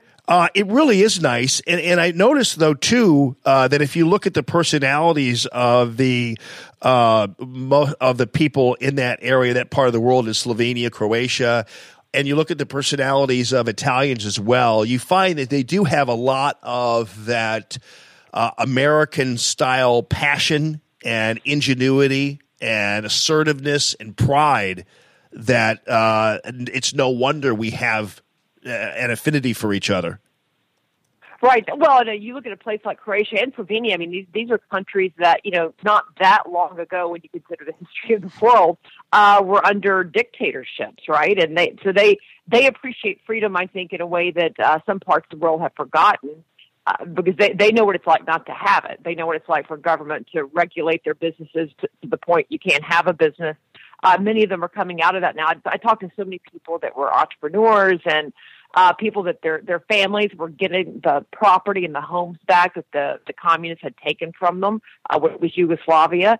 And so it was really neat to see that, the kind of ingenuity and spirit that they had. So, yeah, it was a great time, but good to be back. I like being in the USA, too. No doubt about it. I love being able to come back here and it makes me love the country even more after having traveled overseas, not because of the fact that I didn't have a good time, but because I had such a great time with people who love this country, and I come back with an added sense of pride in the country. It's interesting too. The last conversation I had with Jim Carafano, I think Jim was heading over there, or was going to go there, or just gotten back from there. He was talking about how beautiful the beaches are and everything in Croatia. Yeah, no, well, you're really getting close to the Mediterranean, right on the Adriatic Sea. So yeah, there's beautiful flowers, palm trees, but it's rocky beaches, not sandy beaches by and large. But it's absolutely gorgeous. Yeah, highly recommend. Nice. Well, Genevieve, let's talk national politics. And I did talk a little bit about with Jim, but I'm noticing that, for instance, in Kansas, Kobach, this is a pretty tight race. This is a now it's a 91 vote separation. Wow, I didn't realize it got down to that close. Yeah. Well, you had 7 candidates, right? I mean, you had 7 candidates running in the GOP field. And what I find interesting about it is that, Chris Kobach wasn't slated to be ahead even by 1 vote when this race was going in on Tuesday. And I think, the president coming in at the last minute has made a big difference. And I have to say, I think that, along with you look at the race in Ohio and a few of the others, I think that the problem is not that people are turning on the president. I think the problem are when he shows up, the voters are showing up. I think it's the Never Trump crowd, quite frankly, who in many respects would like to see the Republicans lose the House because they would like to be able to say, "We told you so." Trump is a disaster. And then, of course, I also give great credit to the Democrats who are very motivated right now. But, if history was everything, the Democrats should be winning all of these races, and they're not. Right, because that's true. I mean, much like these guys are wishing that these Never Trumpers are wishing that Republicans would lose the House. Actually, history would show you that they should, because that's what happens in off election years. Almost always what happens. Yeah, right. I mean, it's amazing. And meanwhile, Republicans, I love it. I love the winning aspect of this, and I love it when Republicans who are running at least finally find the sweet spot, so to speak. And apparently, the sweet spot has been pointing out the deficiencies of the Democrat leaders, including Nancy Pelosi, which has resulted apparently in upwards of like 30 different Democrats running for House seats, basically declining to say that they support Nancy Pelosi. I mean, that's trouble.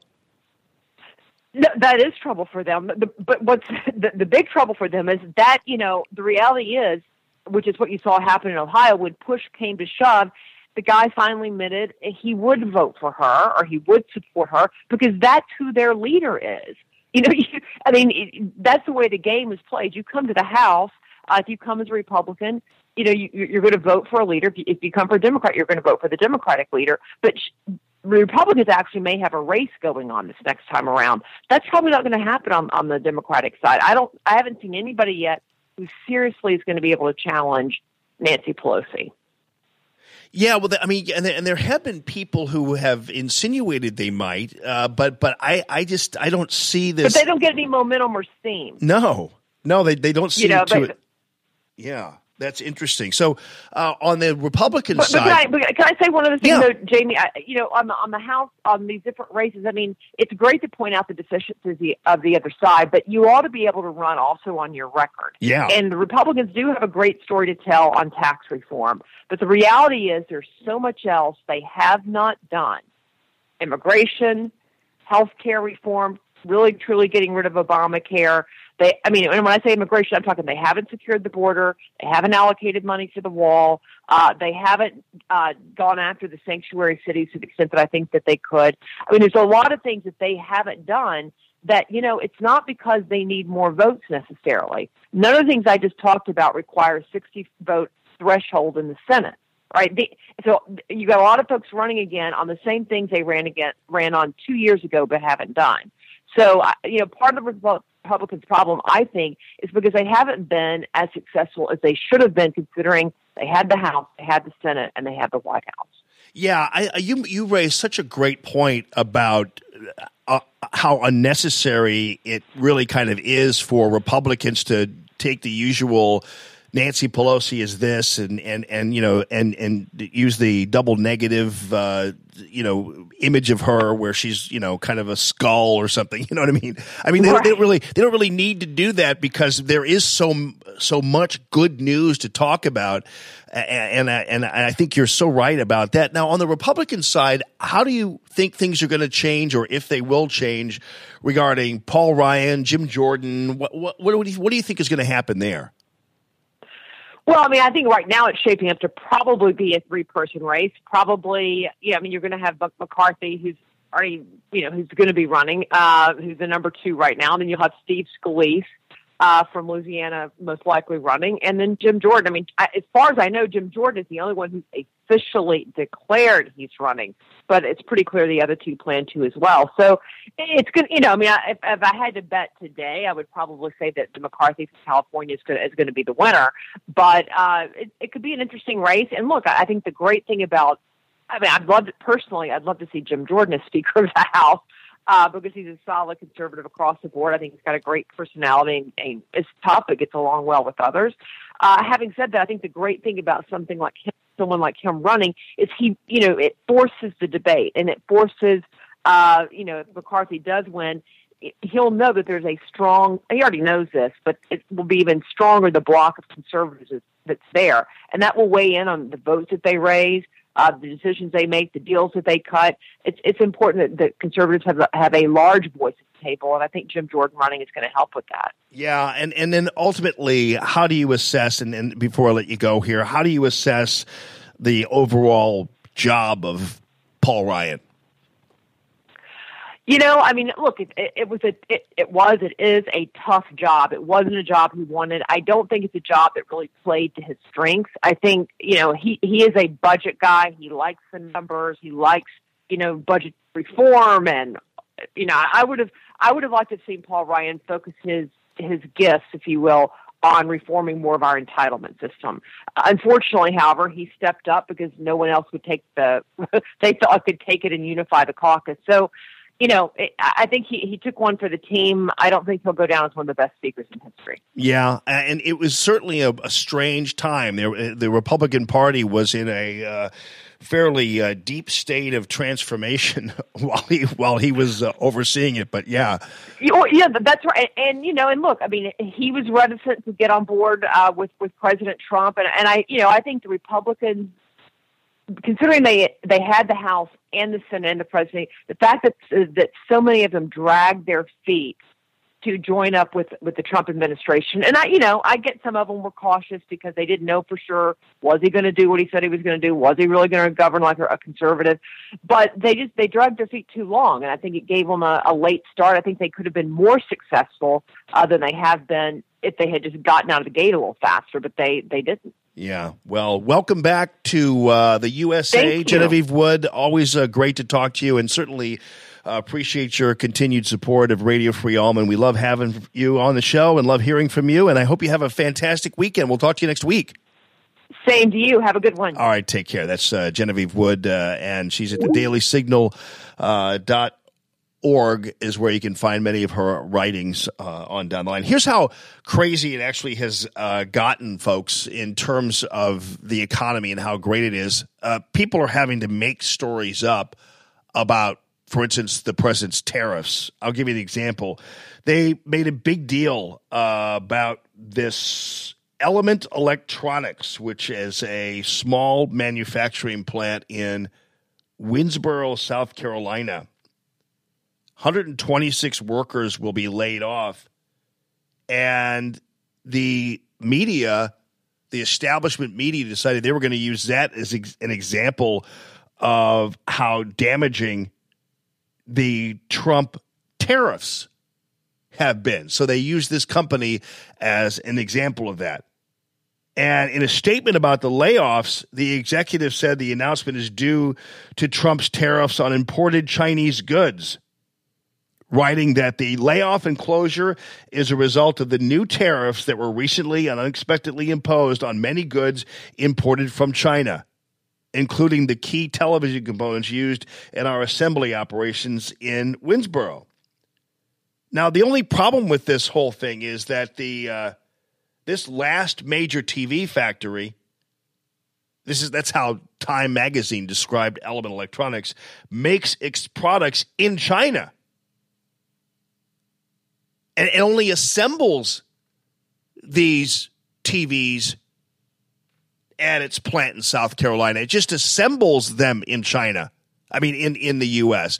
All the components and everything else are all made in China. And so what they said was that, Time Magazine said Element Electronics is the last TV factory in the United States.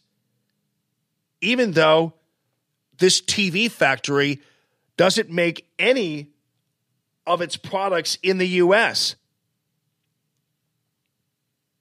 In 2014, Think Progress did a story about this Element Electronics company.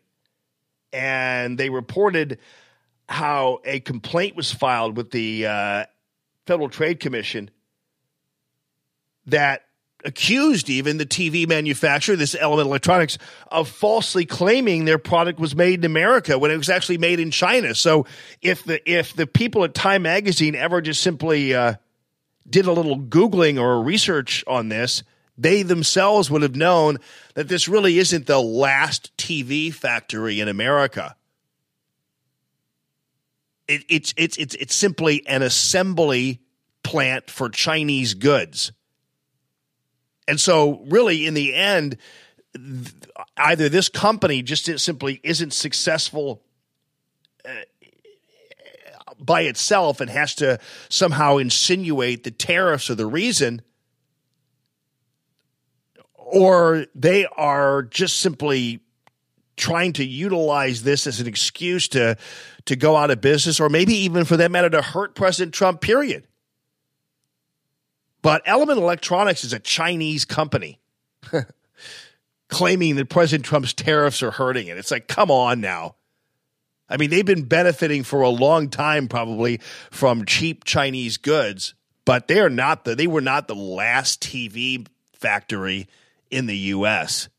But that doesn't stop the people over there at Time Magazine and beyond from deciding they're just simply going to fake the news. This is what we're talking about, folks. Fake news. I'll maintain the same thing when it comes to Harley Davidson. Now, my buddy Tim Surdike down there at Surdike Harley in Festus, he's a good guy, great conservative, longtime supporter of the show, and has done his part in trying to move the Harley Davidson product. But you know what?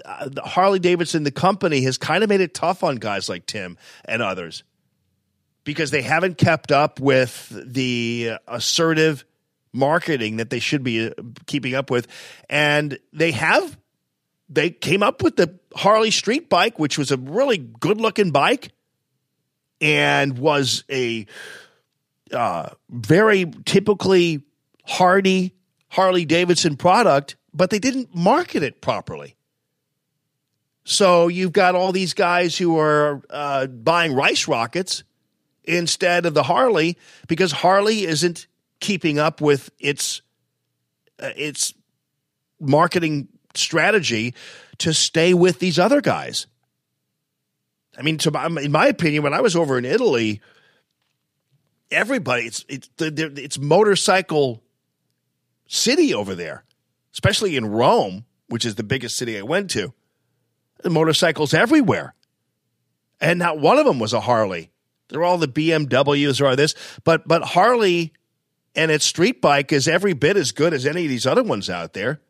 But because Harley wasn't really marketing them properly or getting out there and changing with the times and adjusting to the times, they wound up maybe being too expensive or what have you, and just didn't catch on the way they should have. Harley tried, but they didn't deliver the deliverables, so to speak, in making sure they became that product. They ought to be all over Europe, but they're not. And in fact, Harley has been saved once before. And they were saved by Ronald Reagan, who put huge tariffs on the rice rockets to save Harley Davidson skin But then Harley wound up not taking full advantage of the fact that they were protected once before, and unfortunately didn't capitalize on the protection that Ronald Reagan offered them. And that's where I find it to be an issue for them. But it's another example of where the news media used that. Oh, they're going to make those Harleys overseas, and they're going to close their plant and stop making Harleys. They're going to close this and close that. When the fact of the matter is, they really haven't been doing as good a business as they should anyway. Boy,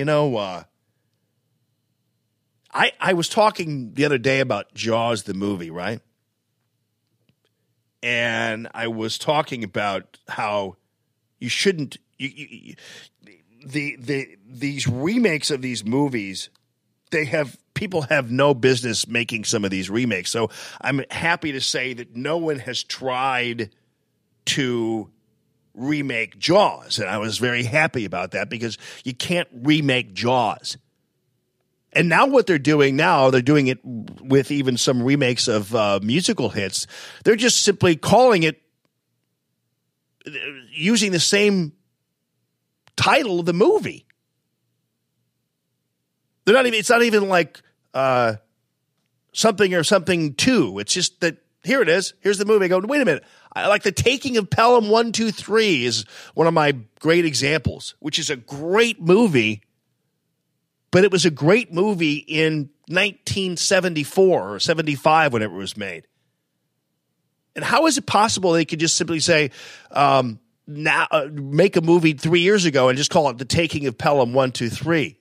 There's already a movie called The Taking of Pelham 1, 2, 3, and it was made a long time ago. Now, apparently, just because Bradley Cooper has a beard now, they're remaking A Star is Born. Ladies and gentlemen, Esther Hoffman Howard. And you know what the name of the movie, the remake of A Star is Born, is called? A Star is Born. I'm going, well, wait, how can you do that? The Chris Christopherson, Barbara Streisand Star is Born was A Star is Born.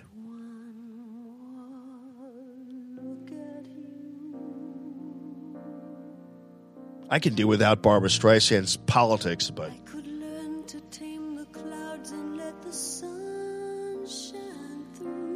can't argue with the voice, can you? Leave a troubled past and I might start.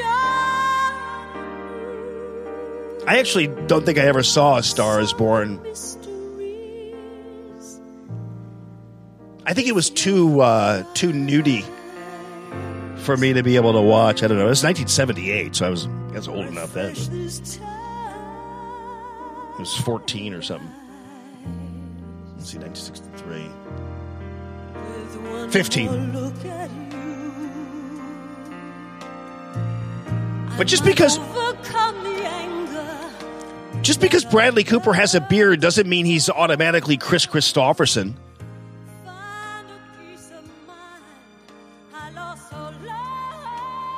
And whoever else it is the woman. I don't know who that is, but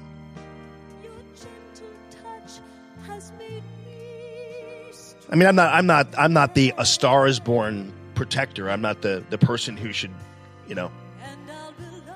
do this, but nonetheless, it was a pretty darn good. It won an Oscar, pretty darn good movie. But they're remaking A Star is Born for all of you.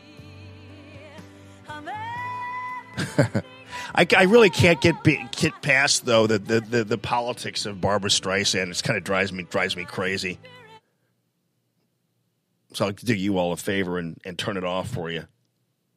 Because I mean, you get the point. You understand. Yeah, Star is Born's being remade. Alma doesn't like it, but that doesn't mean he has to subject us to Barbara Streisand for forever. Oh, she's back. I like A Star is Born just the way it is, but I don't see how they can just simply call it that. But anyway, that's coming out in the fall just for your movie love. Star is Born 4. And you know what? Somebody else made, did they really make, I didn't even know this. They remade Footloose? They remake Footloose? Oh, okay. See, those are the movies that you ought to just, you ought to just forget. Anthony's doubling back on the Scooter, the soft side of Jimmy. Here's a little Barbara. No, I just am a traditionalist sometimes about these things. And to me, why don't you just call it A Star is Born 2 at the very least and be a little more. And the problem is they remake these things much like they remake song classics. And young people don't even know there was A Star is Born in the past. And I think people are taking advantage of that. Anyway, Anthony pointed out, and truly that Harley believed that its marketing prowess was just in for the older folks and for the older cycles and those kinds of things. And I get that, but in order to compete, you have to constantly be able to get new blood and a new generation of consumers. And Harley just didn't turn that around to a degree that it could have. We are live here from the Discovery Design Studios, and I appreciate all of you supporting Radio Free Allman. A lot of you just simply asked me not too long ago for gear. And I'm pleased to say it's at RadioFreeAllman.com. Her eyes make the stars look like they're not shining. Her hair falls perfectly without her trying. She's so beautiful, and I tell her every day. Yeah, I know, when I compliment her, she won't believe me. And it's so sad to think that she don't see what I see. But every time she asks me, do I look okay? I say, when I see your face, there's not a thing that I would change. 'Cause you're amazing, just the way you are. Don't forget also to support all the other folks who are supporting Radio Free Allman and encourage them to continue that. And to also proud to say next week I'm going to go ahead and seal the deal on Golden Oak Lending joining the show. Michael Proctor, Proctor Drapery, is ultimately going to be coming back as well. Proctor spelled like doctor, proctordrapery.com. Thank him for coming back to the Allman brand. And don't forget, too, the original supporter of this show, the guy who fought for me tooth and nail from the very beginning and stood up for me, and proudly so, and I'm proud to be his friend, Eric Naputi, NaputiWellness.com. And he has his Wellness Matters show that he will be doing on Radio Free Allman. And, of course, for all of your needs, whether it be back pain, ADD, ADHD, migraine headaches, you name it, Dr. Naputi is there for you at all levels. He has his location out there in Chesterfield as well as South County. And so make sure you hit him up for all your help. And this isn't just pill pushing, folks. This is getting to the core of the problem. And Dr. Naputi is darn good at that. It's interesting. Did you all see, I know that you saw the video of Nicholas Cruz and what he was doing in the wake of the Parkland shooting and his confession, hitting himself and doing all that kind of thing. But did you hear, this report didn't seemingly get a whole lot of attention, and it's disturbing to say the least, and it's an example of how our educational system yet once again failed one of the students who it's claiming to look out for. That our public educational system, if you hear the teachers' unions and everybody else talk about it, it shall not be touched. It shall not be molested in any way. It shall not be attacked or criticized. The system is perfect the way it is. I noticed that, by the way, speaking of the educational system, right after the idiots in the Parkway School District decided to not get Jeannie Ames on the school board and elect a bunch of left-wing loons, that now they want another bond issue because they're that's the sole sum of their fiscal responsibility is, I know, let's just get another bond issue and then claim taxpayers aren't going to be on the hook. So elections have consequences, and this is what the left-wing idiots in the Parkway School District are getting now as a brilliant idea for another bond issue from their Parkway School Board. There you go. Congratulations. Anyway, the Parkland school shooter Nicholas Cruz, it's a story from Florida, and also the Daily Beast. Nicholas Cruz. Now, again, I'm not saying there are a lot of kids who fall between the cracks and don't wind up shooting people. So I'm not trying to let Nicholas Cruz off the hook by any stretch of the imagination for what he did and for his crimes. I'm not going to let him off the hook for this. But listen to this story and hear it and weep, because this is disturbing to say the least. This new report is finding that Nicholas Cruz asked school officials for help months before he allegedly gunned down 14 fellow classmates and 3 adults, but the school district didn't follow through. The failure by school officials was singled out in a court-ordered report released last week into the school's handling, the district's handling of Cruz's behavioral issues. More than half the report was redacted, I guess, to take some of the names out. And blacked out sections of the document, though, could still easily be read by copying and pasting into a separate document. The Sun Sentinel used this to release the unredacted report on Friday. So what they do, they copied and pasted into a separate document, and they were able to actually read the blacked out section. So much for that. And they, of course, some of it was blacked out because they didn't want to accept culpability for failing to help this kid when he was obviously mentally disturbed. But not mentally disturbed enough to avoid asking for help. Among the conclusions of the report, which was authored by an organization called the Collaborative Educational Network of Tallahassee, are 2 glaring instances in which Broward school officials failed to act in accordance with laws governing the treatment of students with disabilities. So people talk, and I know that the reaction was to take your guns away. But maybe we ought to actually make more of an effort to give some of these people in the Broward County School District some brains and some balls to abide by the laws that are already there. Because apparently they didn't. There were laws in place to get the help needed for people like Nicholas Cruz, but they failed to act in accordance with those laws. Once again, proving that, we don't need new laws. We have already laws in place that allow for the help for people like Nicholas Cruz.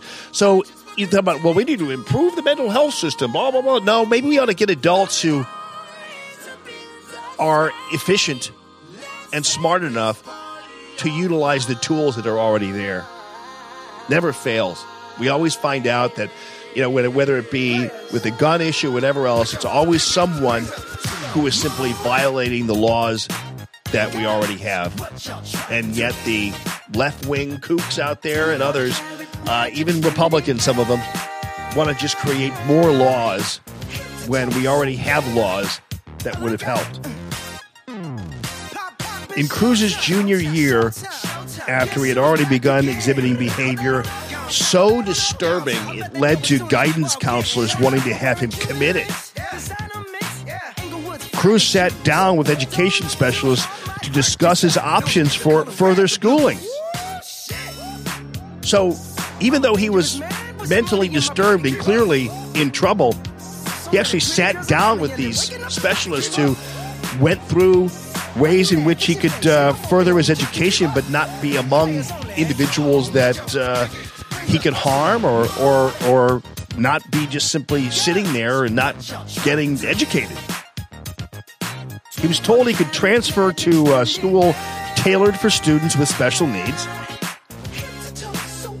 Or they told him he could sue the Broward School District or stay at the school without any special counseling. Those were the options they gave him. Well, you can go to this special school, you can sue us, or you can stay here. Sounds like a very smart adult way to go about it. According to the review of that meeting in this new report, school officials left out one crucial fact. Cruz was still entitled to special assistance at Stoneman Douglas if he chose to stay. So he could have chosen to stay there, but he was also going to be getting special assistance if he did decide to stay there. Cruz didn't know that if he stayed there, he could take advantage of special assistance. So the fact that he was unaware of all this, he was basically stripped of counseling services and left to fend for himself as a regular student, even though that didn't have to be. But they didn't. They told him that, all right, they gave him three options. Transfer to this Cross Creek place, a different school with special needs. You can go there with everybody else with special needs. You can sue the district, or you can stay at the school without any special counseling, when in fact special counseling was indeed available to him. If he stayed at Stoneman Douglas, he wasn't aware of that. So anyway, a few months later, Cruz changed his mind and said, I think I'll transfer to this special school. I think I want to go there to the special needs school now. It's called Cross Creek. I think I'll go there now. You told me about my options. I'm not getting any help here. I'm foundering. This is miserable. And apparently, even though he was severely mentally disturbed, he was lucid enough to notice that this wasn't working for him. So he said, I think I'll double back, and I think you mentioned that special needs school. I'll go there. And they never made it happen. Here's a guy who wound up killing 17 people, who was clearly mentally disturbed, so much so that counselors said, man, this kid needs to be committed to a mental institution. That's how bad this guy is. Even after that, he asked for special help and said, I'll go to the special needs school. Put me there. They never did it. Now, keep in mind, a lot of this happens to be a situation where schools want to keep people there because they get credited for keeping people there. Broward County, actually, the Broward School District, even though people initially said this was all kind of an Obama educational thing, to just simply overlook disturbed students just to keep them in school and get the tax dollars and the credits and the federal dollars and everything. It really wasn't Obama's original idea. It was the Broward County School District's original idea. And the nuts at the Federal Department of Education picked up on it and made that actually a national policy. But the goofiness began at the Broward County School District. So anyway, the fact that they didn't follow through on transferring him, and no one knows really why they didn't follow through on transferring him, but if you look at the Broward County School District's policy of trying to keep people there for the credits and not to admit failure because it jeopardizes their federal dollars, there's a possibility they just kept him there just because they didn't want it to look like they failed. So anyway, he then dropped out because his grades were failing and they didn't move him. And he wasn't getting the special help he could have gotten that was available to him if he stayed there. He didn't get any of that help. And so he stayed there, and then he failed out because they didn't transfer him when he wanted to be transferred. And to tell you the truth, I mean, I have actually, I don't have any sympathies for people whose reaction to their disabilities and their failures is to just go out and kill people.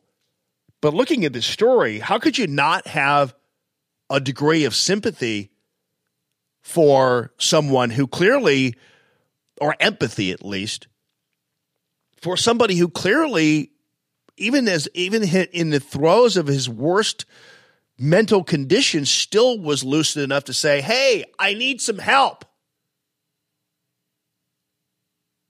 I'll go to this other school if that's what it takes. I'll go to this special needs school." Whatever, Nicholas. Back to the lunchroom. I have to talk about how terrible Donald Trump is in the lunchroom here. So with my fellow NEA teachers, I can't be bothered with you. Dropped out due to failing grades on February 8th, 2017. 3 days later, purchased the AR-15. And then a year later, deadliest shooting in the U.S.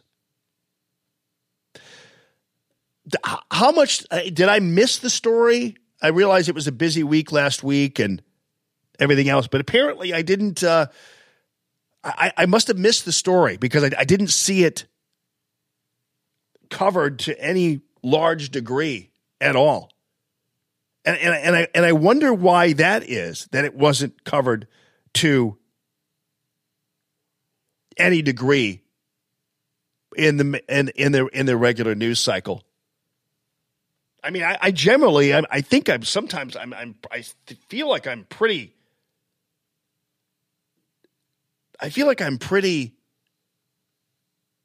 open and pretty thorough in my news gathering and news watching. I didn't hear a word about this failure. I didn't hear a word about how there was help available for Nicholas Cruz, the deadliest mass school shooter in the nation's history.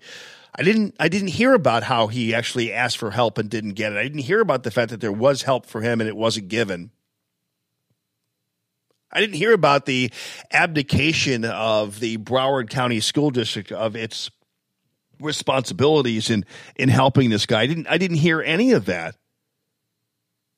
And my sense is it's because the fact of the matter is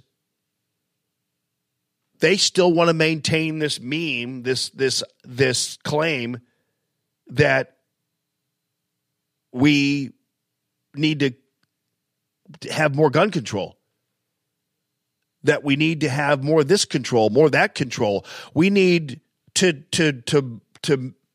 after the shooting, what they do, they turn their attention to you, your guns, your problems, when all the while it was sadly the fact that they just didn't hold up their end of the bargain in helping a kid who actually asked for help. I mean, it'd be different if he never asked for help and was just a blazing, crazy, mentally ill kid and didn't actually have any meetings at all. But there was meeting after meeting after meeting about this guy, and yet didn't get the help. It's pretty crazy, but there you have it. There you are with the truth about Nicholas Cruz and the Parkland school shooting. Yeah, that's the truth. Hey, is my computer up or it is? They're gonna make a big star out of me.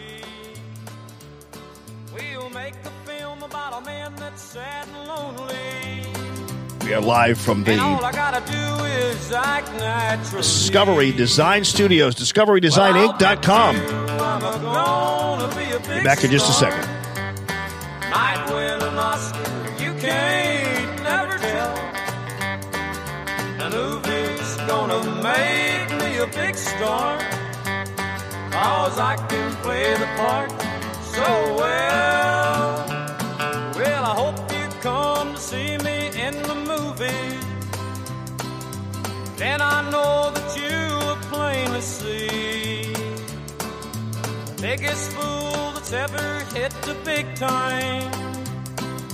And all I gotta do is act naturally.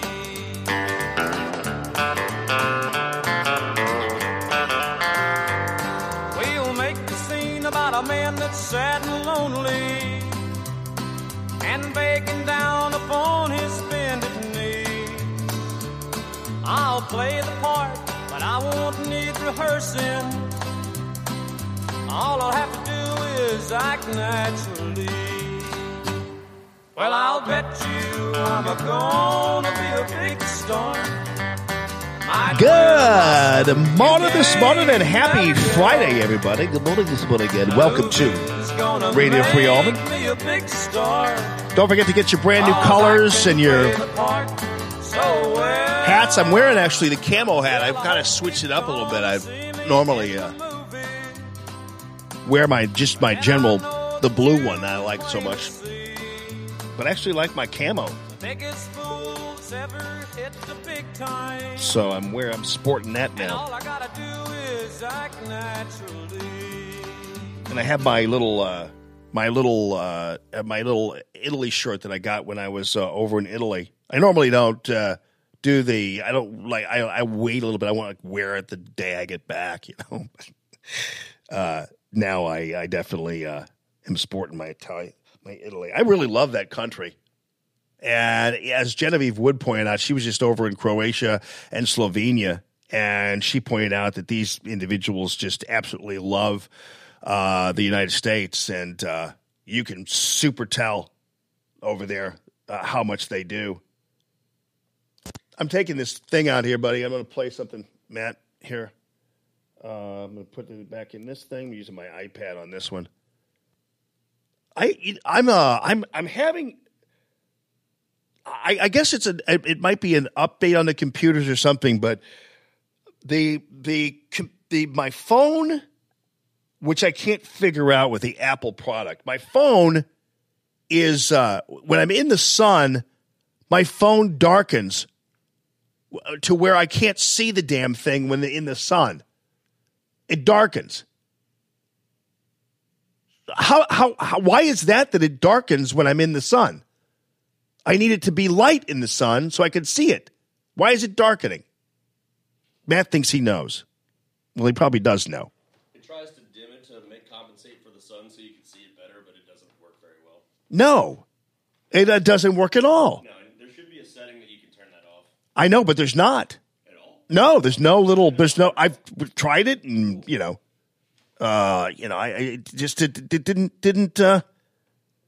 didn't happen. So I know that there's a setting on there, but there might be. But I've looked over and over and over again on the internet and everything else. I can't find it. And then my damn my MacBook dims.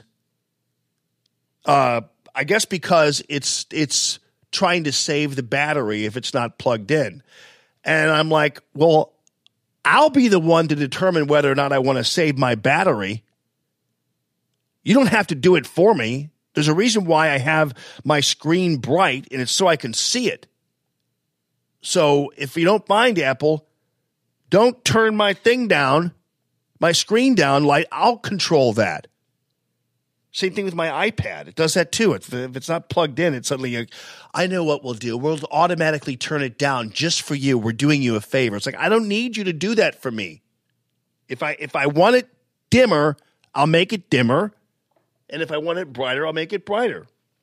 Look at me. I'm arguing with strangers who I don't even know who made the thing and who they are. I'm arguing with strangers. Here. All right. So you saw that NBC News has their Erase the Hate campaign going on now. This is NBC Universal, and they came up with this Erase the Hate promo brought to us by Princess Nokia. It's a music video, and it coincides with the 1-year anniversary of the rally in Charlottesville, Virginia, the Unite the Right rally. And I guess because apparently they're claiming that the U.S. is full of hate, when the only hate I'm seeing is towards Trump supporters and in the media, Trump supporters out in public, people with Trump bumper stickers, Republicans who vote with Donald Trump getting shot at, threatened. So I'm not quite sure. I don't know what hate they're talking about here. I don't really know what they're talking about. And they're not just being coy here. I don't know what hate they're talking about. Because the hate I'm seeing is the hate I'm seeing from, like, for instance, Jim Acosta and CNN as they butcher stories and attack President Trump. The hate I'm seeing is from individuals like the Never Trumper crowd and the people on the left who say that people who support Trump are horrible, despicable, xenophobic, Hitler-esque, everything else. What do you think is like? For instance, it's funny how the media claims that mere criticism of them for their false stories endangers their lives. Well, let me tell you something. What do you think comparing Trump supporters to Nazis does to them? Well, you know what it does to them, right? It gets them attacked with bike locks, like we saw in California last year at a rally. And this was at a free speech rally. And these are individuals who came out, and many of them supporting Donald Trump, and it was a free speech rally last year supporting conservatives. And I'm looking at a video right now that I'm seeing right there on YouTube in all of its full glory. Can you turn up my volume here on this one, please? If you don't mind. Not there? Okay, hang on. All right. Motherfucker! Oh shit, he's bleeding. Yo.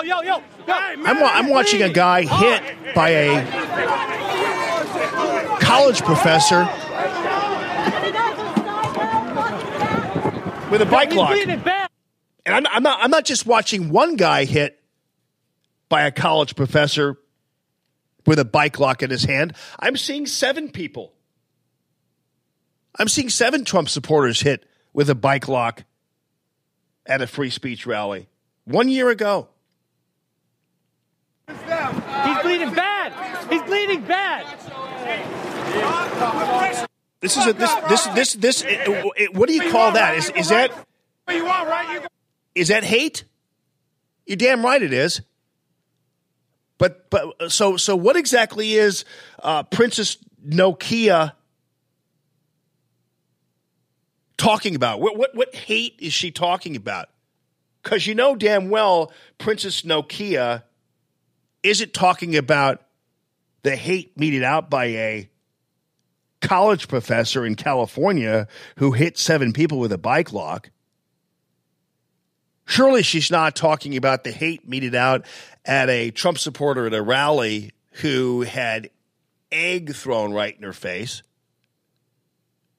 I'm not. Princess Nokia can't be talking about the hate that we saw on tape uncovered by our friends over at the project. I can't remember what the name of it is. Veritas, Project Veritas, where they had people on tape plotting to attack Trump supporters as they stood in line for a rally? Is that what Princess Nokia is talking about? Probably not. Is she talking about the hate of the liberal creep from Belleville who went up to D.C. and shot Republicans with a gun? Is she talking about that hate? Is she talking about the hate that I saw on tape of a Trump supporter rally running away from pursuing leftists? Is she talking about the hate that was brought about by Hillary Clinton when she called Trump supporters deplorable? I don't think so. Is she talking about the hate meted out by the likes of Glenn Beck and his never-Trumper National Review crowd, who compared Trump supporters to Nazi youth? Is she talking about that hate? I don't think she is. So I'm trying to figure out, what hate is she talking about? You mean the one time where individuals had a rally in defense of a Confederate monument, which, by the way, as far as I know, is okay to defend a Confederate monument,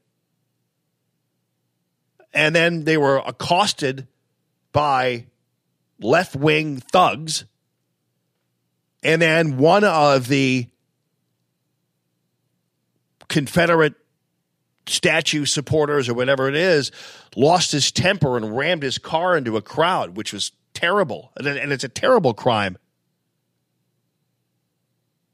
But is that the hate they're talking about, that one instance?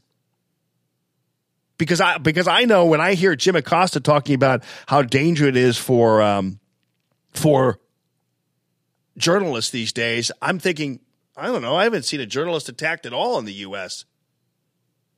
I mean, I know it's dangerous to be a real journalist like in other countries, because they've actually legitimately have things to fear. But I haven't seen journalists attacked here. I've seen you pretending you're going to be attacked. I've seen you fantasizing that you're in danger, but I've never seen any journalists really in danger. So trying to figure out. So what exactly is the hate that Princess Nokia is talking about in the NBC Erase the Hate campaign? Here's to the people who work every day to make the world better, stronger, and great. Let's stand for the people who cannot make noise. Let's stand for the people who don't have a voice. Now is a time for a change, the start of a chapter, the turn of a page. Time to reflect and improve our ways. Join hands together and erase the hate. Now more than ever is that we need voices whose passion sends power all over the masses, to people in office and children in classes. We need the people that cause the reactions. We need the artists who fight with their passions, who rap and they sing and they stand into action. We need the leaders who speak to the youth, bringing equality, courage, and truth. This is the time to peacefully say we need solutions and we need a change, so we may start over and begin as one. Erase the hate and stand for a cause. Erase the hate. Erase the hate. Erase the hate. Erase the hate. Yeah. So as far as I know, the solution she's including there is somebody with a spray paint can and a rapper and a football coach. I was actually looking at this in the on the YouTube channel. It's a minute long. It's an Erase the Hate thing. And I was looking for an image of me in there. I was looking for a white male in there. And interestingly enough, there's not one white male in there. You know how it is. A lot of these, they do what they like. How these commercials do. You rarely see a white male represented in these. Usually, when the white male is represented, he's the dad, the hapless, stupid dad in a sitcom. That's normally where you see white males. But and in commercials, usually they're shaggy, hipster looking dudes. That's where you see a white male.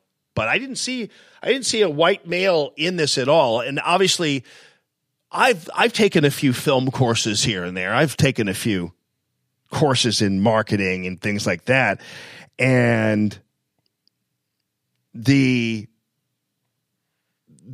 situation with that is you can do a lot of powerful things with imagery.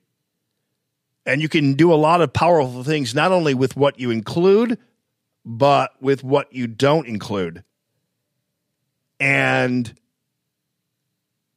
when you don't include in an erase the hate thing a white male, I think there was one younger white male standing next to an older black male as if he was, and this was a football coach. So presumably, obviously, the imagery there is that the only saving grace for the white male is to be led around by the nose by a minority. Look at the ad, actually. If you could sit through this terrible rapping of Princess Nokia, if you look at it as a cinematic piece, that's clearly because in every kind of production, and especially on commercials and in PSAs like this, every single moment is weighed. Every single part of it, every single image is designed. This is a minute long. Every millisecond has been storyboarded and put up there and has been talked about as to the assessment of what they're going to do.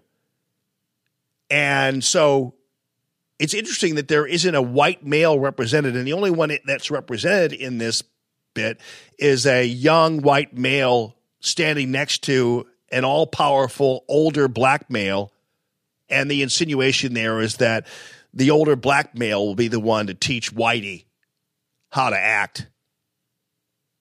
It's kind of like, and again, you won't find a white male in there that has any kind of stature at all in this piece. They give more stature to some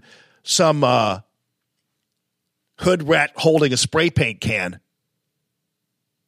Because apparently the hood rat with the spray paint can is going to be my ticket to love in this country.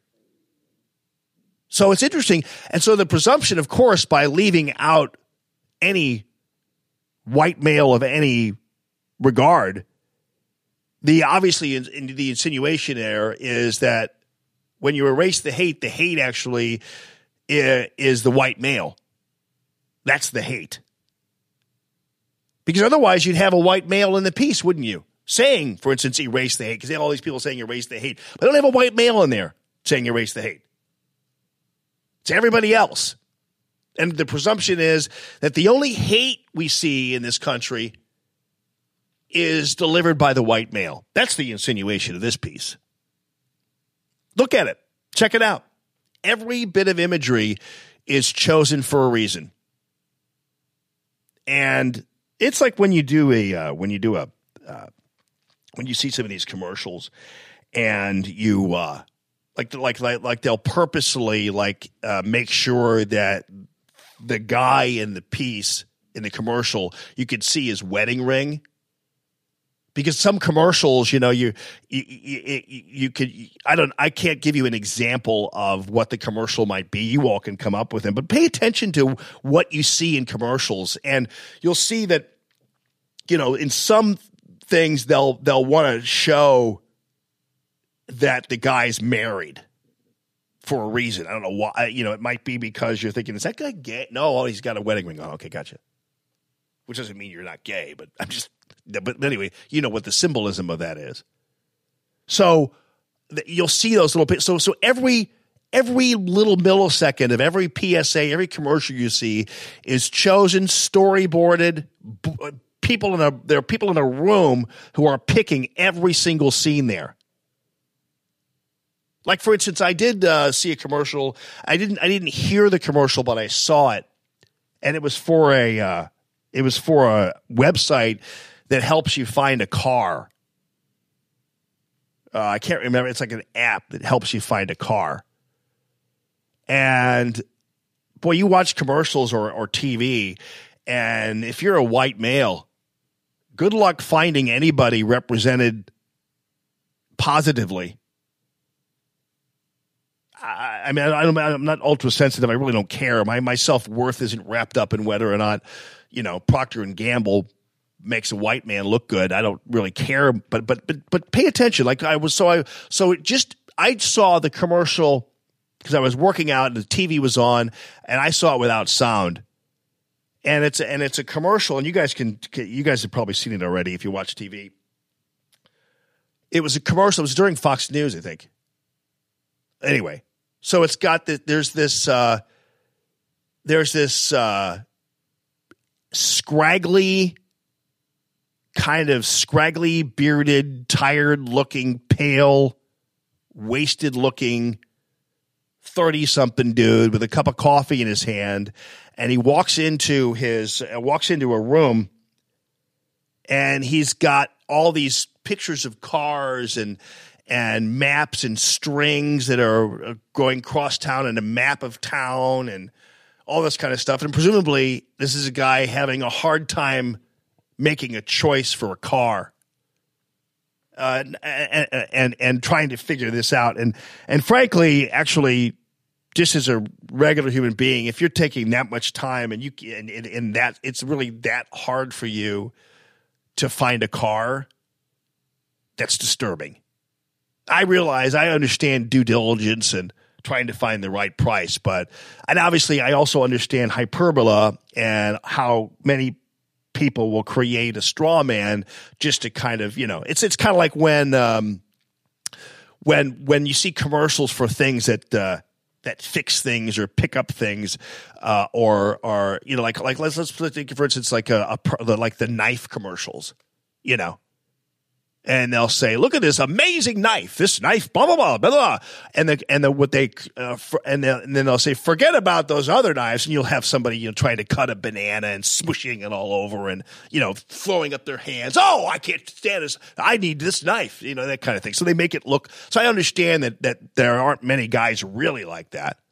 But anyway, he's there and he can't figure it out, and so lo and behold, his wife or his girlfriend walks in and takes his phone out of his hand and shows him the app for the car search thing. And he's like, wow, what would I do without a woman? Or what would I, and it's like, there's your, hipster, kind of hapless male, can't find a car on his own and can't figure it out. And, it's that kind of imagery that you see, and it's kind of frustrating, but we've kind of long given up on whether or not commercials or television shows are gonna present the white male or the dad, for instance, in a positive manner. And when they do, they cancel the show. So, like they did over at ABC with what's his face's show. So back to where it all began. California, 1 year ago, the bike lock college professor who injured 7 people with a bike lock, 7 Trump supporters who were attacked by this one guy with a bike lock. It's assault. It's on tape. I showed you the tape. Or played the tape for you. You could hear the sound of him hitting people. And lo and behold, he's on tape. You could see his face, everything else. Hit 7 people with a bike lock, the Trump supporters, at a free speech rally, which, by the way, is clearly, even for that matter, a civil rights violation. If you, for instance, went to a Black History Month rally and hit a black dude with a bike lock, what do you think would happen to you? Well, you'd be, first of all, front page news, and secondly, you'd be charged with assault, and thirdly, you might even be charged with a civil rights violation. But at this rally, Trump supporters were there promoting free speech, and Antifa showed up, like they always do, as a mob, as a squad. And the college professor happened to be part of that, hit 7 people with a bike lock, and lo and behold, ultimately what happened is they're all bleeding, they're all assaulted, and he gets arrested. And you know what his sentence is? Because you'd think, man, if this were some kind of dude, well, if this were you, let's put it this way, or if this were the guy down the street who was caught on tape, the let's say the guy from U-City or something caught on tape doing this, they'd be in prison right now. Or let's put it this way, if this were a Trump supporter who attacked a Hillary Clinton supporter with a bike lock, that person would be in prison right now, and would probably be held up as an example of hate. He might even appear in Princess Nokia's Erase the Hate video. Yeah, and maybe that's it. Maybe that person would be there. It'd be front page, it'd be used as another example. Jim Acosta would use it. See, this is what happens to people who try to tell the truth. They get attacked by Trump supporters, blah, blah, blah, be used by, but no. You know what this guy got after going through the court system? And after hitting people in the head with a U-lock? 7 people. Fuck up, bro. Treat you like a man. Personal property. That's what you want, right? You go right. You go. I'm filming you. He got. You have a mask on. Motherfucker. And by the way, while he's wearing, he has his face covered. Has his face covered. He's wearing a mask. He's such a coward. 3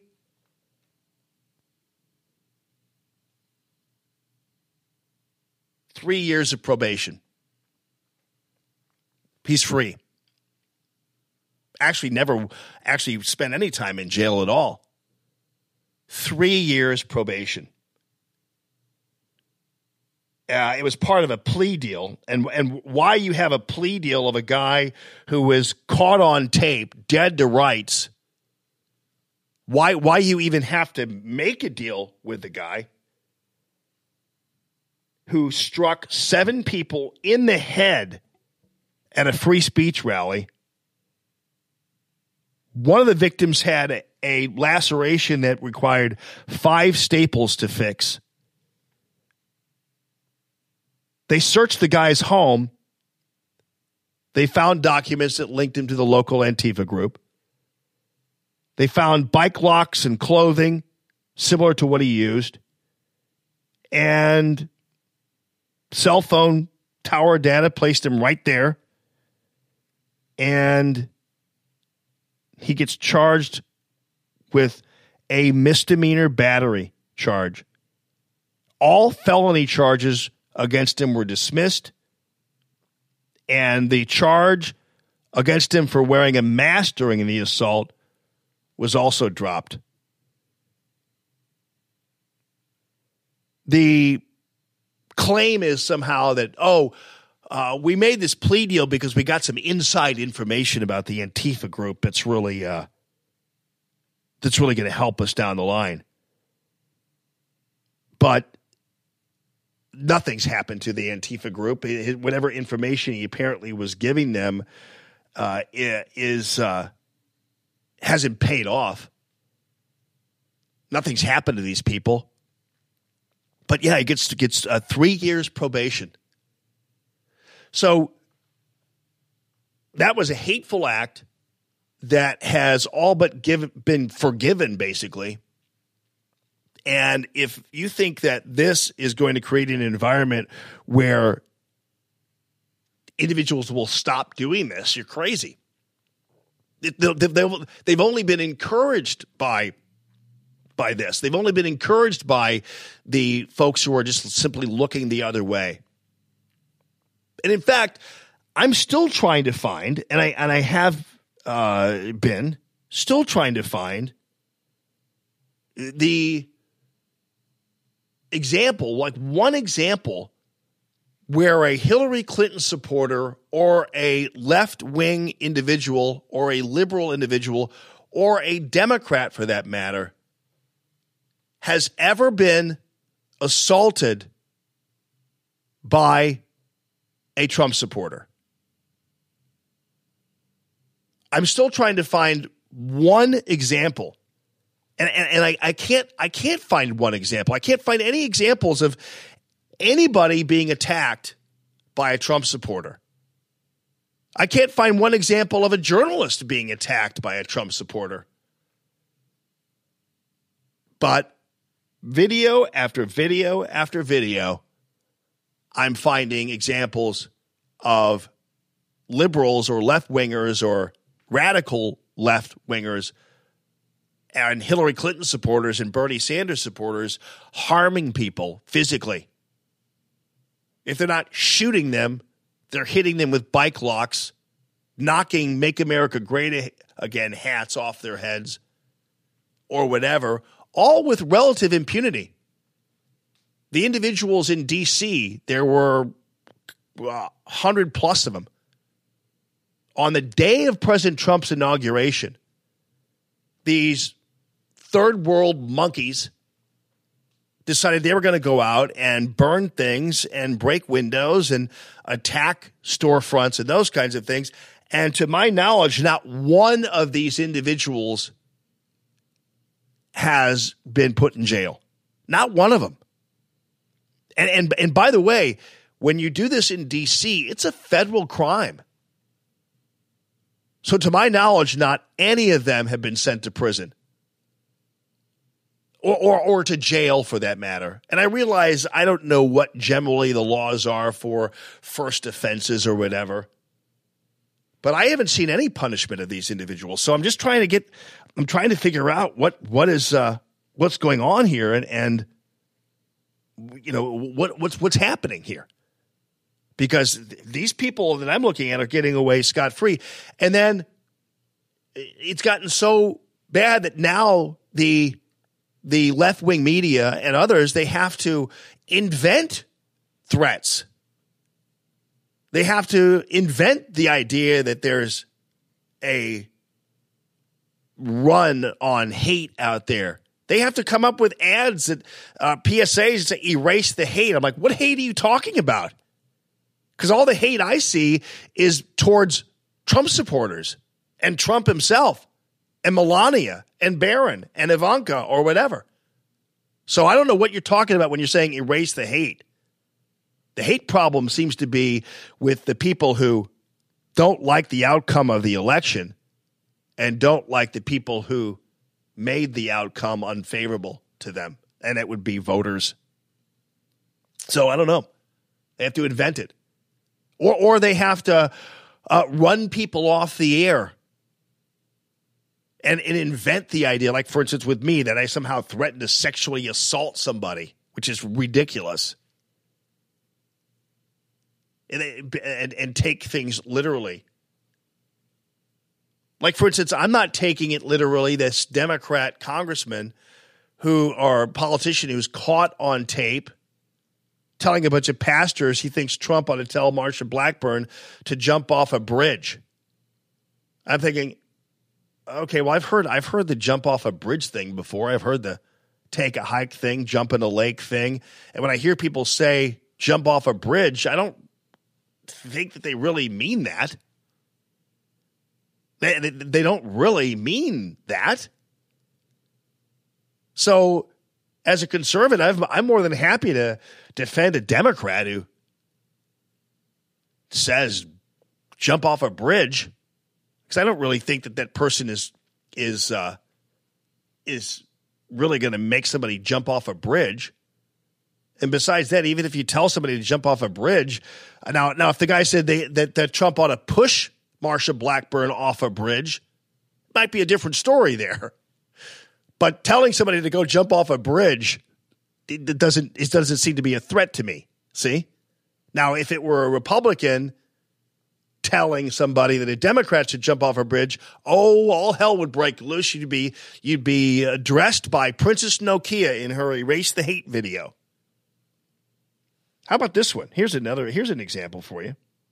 There's a lot of big companies out there. By the way, this is another MSNBC soundbite preceded by a gun ad, which I just adore.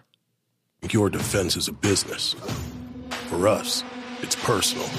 The XDS Mod 2, now in 9mm, designed for your personal defense. Capacity never trumps reliability. That was the tagline here. Hold Republicans responsible for corruption 60%. Seems like this sounds like another election that we went through, I don't know, in 2006 or going back to the 90s. Small potatoes corruption, if you go back to 2006. I mean, you look what's going on in Washington, D.C. today, the culture around the lobbying community. I mean, Jack Abramoff looks like a piker compared to these people. I mean, this is full-on banana republic stuff. This doesn't happen in healthy liberal democracies. It's just utterly lawless. The greed, the corruption, and I think when I look at those numbers, and that there would be close to an even split on the question of who is more corrupt, Republicans or Democrats, speaks to a staggering failure on the part of the Democratic Party and its leaders to prosecute a case against this lawless and corrupt administration. Because what this administration is doing is ripping off the American people, and it's not penny ante ripping off, it's wholesale stealing, wholesale corruption. It is a level of disgustingness in behavior that has not ever been seen in the modern era in this country. Could it just be So Steve Schmidt concludes that Donald Trump's GOP must burn to the ground. And, of course, he's a former Republican, and now he's an anti-never-Trumper, hates Republicans.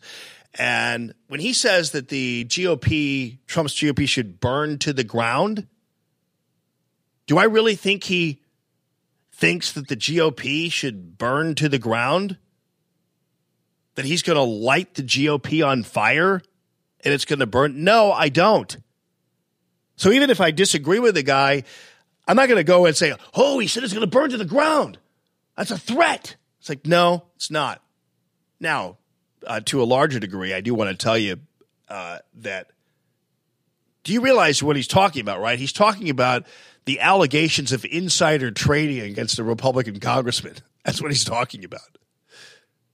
Which I'm not laughing off the charge, which is obviously serious, but this guy's going ape and drawing these wide, gigantic conclusions about the GOP based on one Republican congressman who has been accused of insider trading.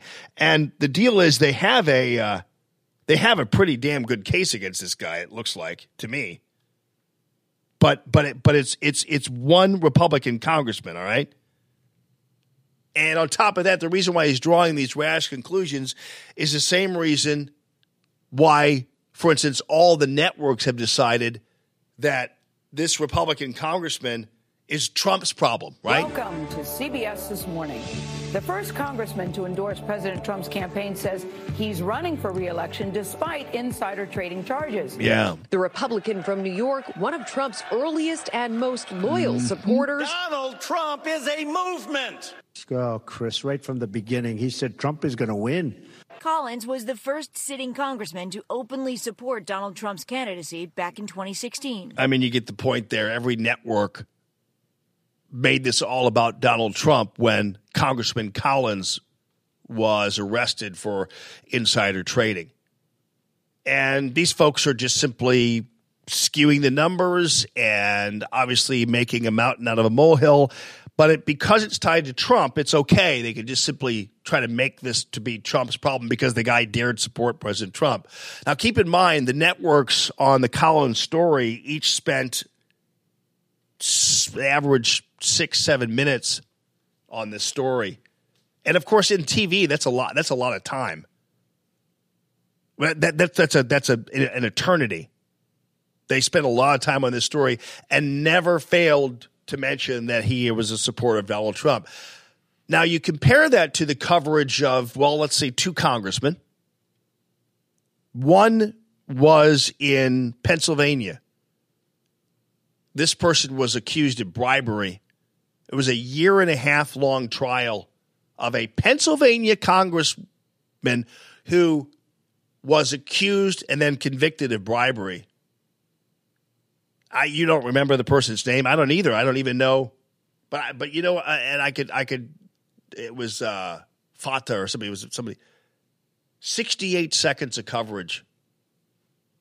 68 seconds. The Media Research Council crunched the numbers on this. 68 seconds of coverage on that total.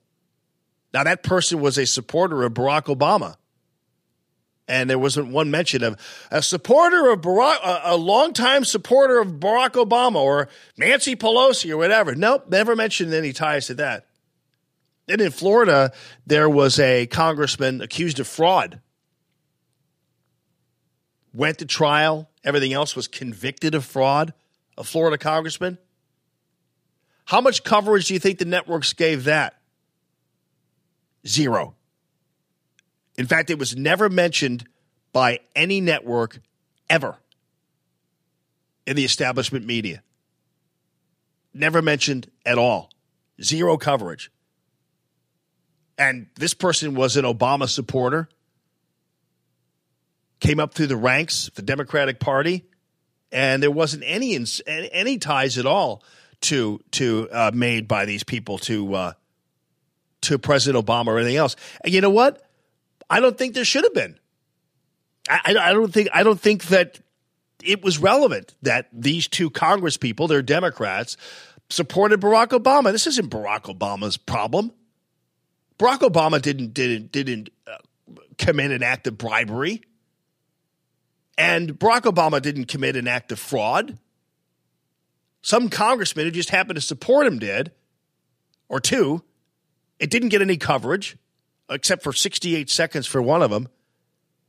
So why is it that the news media is obsessing over this GOP congressman who is accused of insider trading, who happened to support President Trump, and they're devoting mini-doc time to this guy? And again, by the same token, it's not relevant that he supported President Trump, but it is when the networks hate President Trump, and anybody who's ever looked at him who might be committed of a crime is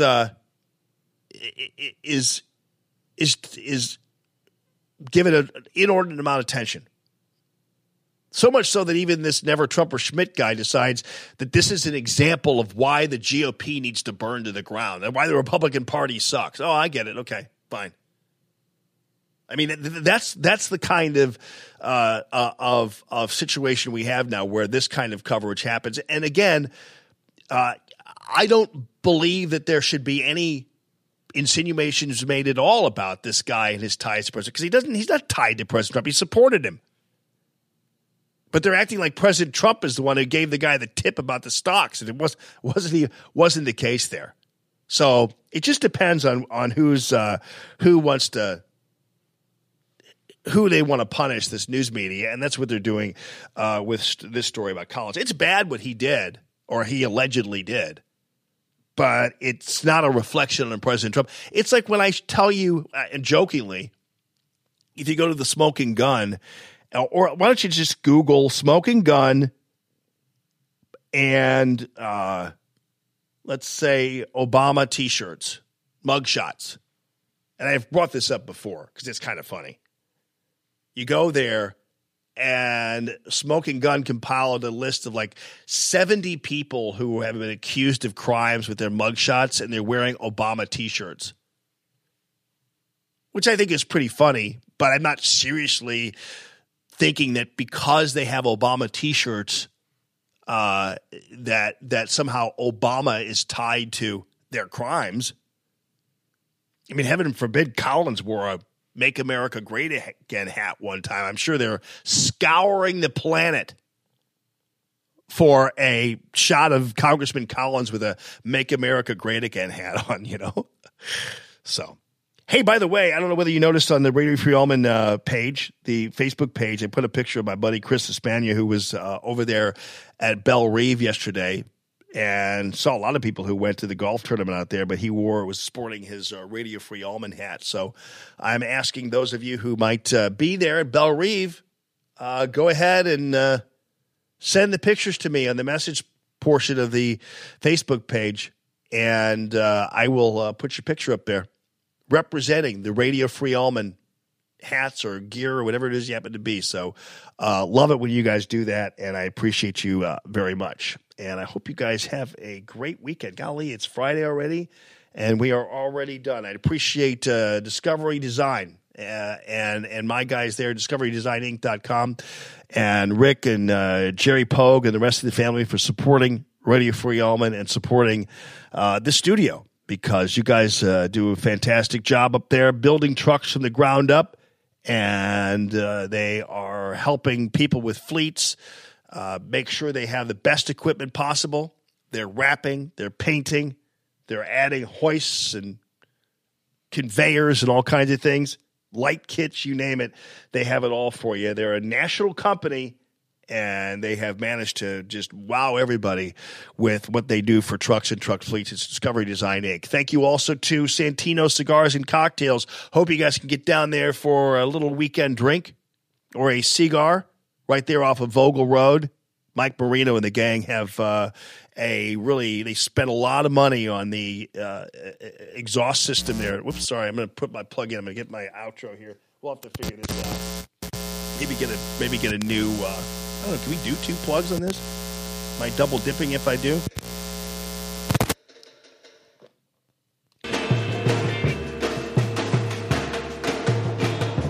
Yeah, Santino Cigars and Cocktails. Mike and Shannon, Mike really invested a lot of money into the exhaust system there. So you can go there and you don't leave smelling like an ashtray. It's really awesome. So that's why a lot of couples go down there and people go down there for their party needs. So even if you don't smoke a cigar, it's a great place to sit and have a nice drink, a nice whiskey or something like that. Thank you to Matthew Mitchell and the Matthew Mitchell Allstate Agency for his support of this wonderful show. Matthew's been a longtime friend of mine and a guy who's amazing when it comes to your life insurance needs and your car insurance needs, your home insurance needs.